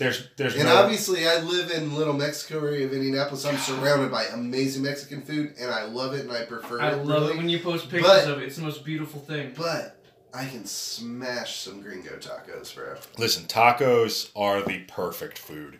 So long as you put care into them, there's no bad taco. I love Tex-Mex ground beef, but I also am it's a tortilla. It's a tortilla carrier for meats and shit. The like American version of that, going back to at the beginning of the podcast, and actually you can even without the cheese, the McDonald's hamburger or cheeseburger, it's the like perfect little meat pie. The taco is the perfect little meat container with like a little bit of a little pizzazz on top with some pizzazz, so hopefully some tomato. Hopefully some... or just some onion and cilantro. Let's just do it raw. I gotta have tomato. So we know Casey wants to introduce everybody to his meatloaf sandwich. That is Casey's specialty, right? Yeah, I was almost ashamed I didn't make it for tonight, but I could make it for I want to try it. That's your slam dunk. I want to make you guys tacos, Mike-style tacos. Darren, what is your food that you would want to introduce to us? I'm going to take you to the taco place by my house. All right. Yeah. So like your Iron Chef. Best, okay. No, I'm talking home cooking. I'm talking home cooking. All right. Here's what I fucking make: the best goddamn cold cut sandwich I'll do possible. it. I am a sandwich master. Nice. I have practiced for years. My styles are somewhat unconventional, but still homely. That's what it ought to be. And you will love this sandwich. It will have textures. It will have layers of flavor. And it will be good. Have you ever seen the Alton Brown episode on making a sandwich where it's like an engineering feat? I'll probably pair it with a drink. It may or may not be alcoholic. Maybe it'll be, soda pop. Some little soda pop supposed to go with this sandwich. Yeah. So, we haven't discussed this before, but I'm going to pause it here live on the podcast, gentlemen. For our next coffee. Sorry. No. Coffee with a tuna melt. Oh. Dunsies. It's a working man sandwich. Yup. You want the bitterness and the sweetness, and the nuttiness. Shit on a slap or whatever they call it, where you mix tuna fish and mayo, pop it in the fucking microwave, and put it on your sandwich. It's the cheapest work lunch you can take if you're a dick and microwave things in the work microwave. Microwave fish in the work microwave. But it's great. I was just going to say, I pause it live. So, for the foreseeable future, I think we're going to be doing little pop culture nuggets. I posit that for each of our next 3 episodes, each of us should make. So maybe next one we'll have the meatloaf, then we'll have your Dagwood, and then we'll have my tacos. I love it. We'll talk about it. I love it. Don't get it's not a Dagwood. It's a sandwich. We'll have Theron's cold cut sandwich. Jesus. No, we'll have Theron's Parham sandwich. The Parham sandwich. This Parham is special. my midnight sandwich. Oh. I'm gonna pull out all the stops for this. The Parham this is not a dinner sandwich. This is a great episode sandwich. name for when we do that. The Parham episode. Or just the midnight sandwich. The midnight sandwich. So that's what we will do moving forward. This has been a 30-minute each episode. I think we should wrap it up here, gentlemen. Best strips? Best chicken strips? Mm-hmm. All right, go. Oh, God. Chick-fil-A. Chick-fil-A? I'm never pleased with any fast food strips anymore. And honestly, I'm not pleased with strips generally. Mike. Popeyes. Okay. Go to Rally's, get the wings. Best fries. Waffle fries. Or they brought back curly fries at Hardee's. I like Arby's curly fries. Oh, those are also solid. Honestly, McDonald's fries. If they're hot and salty, perfect. I will smash a Wendy's whole fries extra large. beat McDonald's fries. Boom! But they have to be perfect. They have to be perfect and fresh. They cannot be. There is nothing easier to fuck up than a Wendy's fry. Honestly, McDonald's fry. That's easier to fuck up. That's why I'm done with them. All right, and final, favorite fast food burger. Burger. Okay. Like just like straight just burger. Or just like fast food burger. Or any burger. Any burger. Okay, any burger. Fast food burger. Any favorite burger. It's Buttery Jack Burger at Jack in the Box. Okay, interesting choice. I love that tang. I was lucky enough to have In-N-Out recently. It's In-N-Out for me. But, like, locally, I can smash the Big Mac at McDonald's, my favorite place. Go to Culver's and you get the... Ooh! Culver's has a great burger. So does you get the double bacon cheeseburger at Culver's with just ketchup, mayonnaise. I get it with the Thousand Island. That's solid. That's solid. And maybe pickle spoils it. And you have to get fries and a drink, of course. They serve like sides of cheese now too, so you can do the fries and the cheese thing. It's pretty nice. Solid. I want to be clear about something. Yeah. I love Theron. He's a very good friend of mine. If you told me the only way I would ever have another Steak and Shake Frisco Melt was to stab Theron in the stomach, it would be a difficult choice. The Steak and Shake Frisco Melt is one of my favorite foods of all time. I don't want it's to. It's a perfect sandwich. It is more than I can count on my fingers the times that I've Grubhubbed a Frisco Melt to my house. I have very frequently gone to Steak and Shake and gotten, and it's obscenely expensive. Get one. I'll get 3 Frisco Melts. One is enough. I will fuck myself up. I will ruin my life for Frisco Melts. I will shit blood for Frisco Melts. If you wanna really enjoy a Frisco Melt and shit blood, get it with a chili mac. Oh, that's a good combo. Their chili is so good. No fries. You don't need fries if you get the chili mac with it. It's great. Just an aside, Steak and Shake is my favorite diner. There's no comparison to anything else. I live unfortunately close to one. Waffle House. Waffle House beats. Well, I live very close to Waffle House too. Nope. I live in a nice area. Frisco Melt.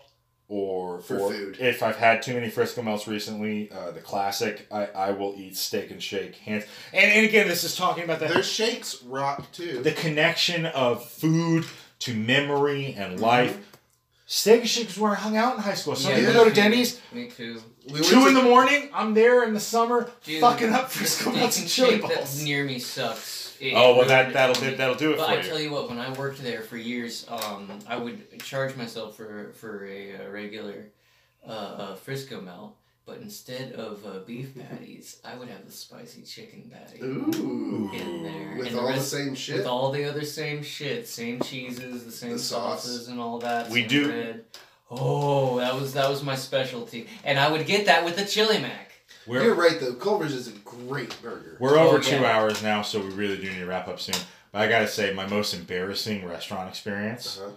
So when I was 19, I worked construction. I was working 6 days a week, 10 hours a day, $10 an hour under the table. I was living with my parents. I had no bills. It was $600 a week. I had more money than I knew what to do with. I'm so embarrassed about it. Went to Steak and Shake. A lot of it on. Oh yeah. I used to do that. Went to Steak and Shake. There was this gorgeous girl from high school named Darielle. She worked there? She worked there. In the cute little outfit? Ooh. This dumb motherfucker, and you're allowed to laugh at me, everyone mock me, left a $100 tip on a Frisco Melt meal. Hey! I was just like, please give me... Darielle did not give me her number. No, but she took that $100. Darielle's a wonderful woman. I'm glad you got $100 out of me, Darielle. That is my... I love steak. Oh man, that's so... We all have embarrassing Steak and Shake stories because of our adolescence there. That's the great part about it. That's a great way to... You used to be able to smoke in Steak and Shake. Used to be able to. They got that. That wasn't my thing. I started smoking when I was 15 because I worked at Golden Corral. It was the only way. Golden Corral. The only way to get a break because they smoke. When I turned 18 and first started smoking cigarettes, me and my buddy would go drink coffee there and talk about theology. Listen, Golden Corral is a perfect restaurant for teenage boys who have no taste in food and have bottomless stomachs. No, I'm talking about Steak and Shake. You can get unlimited steak at Golden Corral. That's perfect. But yeah, I think we would talk about theology at Steak and Shake for sure. That's where. Casey, wrap us up here, buddy. Well, before we finish a discussion on the cheeseburger, you have to mention the deep dark craving I have for a McDonald's double cheeseburger. Very classic. $1.19. Like a heroin addict, every moment of my life. It never leaves me. It's always by my side. I'll never turn that down. Dip that shit in honey mustard. I will never turn that down. It just has to have enough ketchup and pickles. It has to have enough ketchup. But anyhow, God, this is going late, and I can feel the listener at home has already turned out or is fallen asleep or whatever. Only the most diehard listeners stayed for 2 hours of us blowing. This is why we're going to put minutes on the... Yes. Well, and that's why the crazy news portion... You can just listen to one segment if you want. Yeah. But anyhow, thanks everybody for coming and joining us. I wanted to do way more of a promo on, what are we doing next? On the rebooted God Theology blog is now... Godot en route. Godot en route, which is just a general philosophy and theology blog. I love that name. Go join there, talk about just it wasn't how as good as works. D-E-ity. That was a good one. Divinity. That was Mark's. That was a good one. Yeah, D-E. But no, we were trying to open it up to general philosophy. I forgot about the mission. I forgot about local. No, remember we did the promo at the end of the first segment. Are we doing another segment? Record. No, I'm sorry. Are we doing another segment? No. But the sign has okay, but we're gonna try to expand local more. We got a lot of different fingers in a lot of different pies. We have some shit we could talk about in Hoosier. I was in retreat, and now it's time to get back to business, ladies and gentlemen. So thank you all for joining us. It's been a good week, actually. It's been a fantastic week out on DE, and I look forward to another great week with you. And you can hear back from us when we're done. And Mike and I are probably going to have a talk about how I can be more quick on these fucking sign-offs. And I'm done. All right. See you in the Funny Papers. See you in the Funny Papers. Love y'all. Thanks for remembering for me. Have a good one.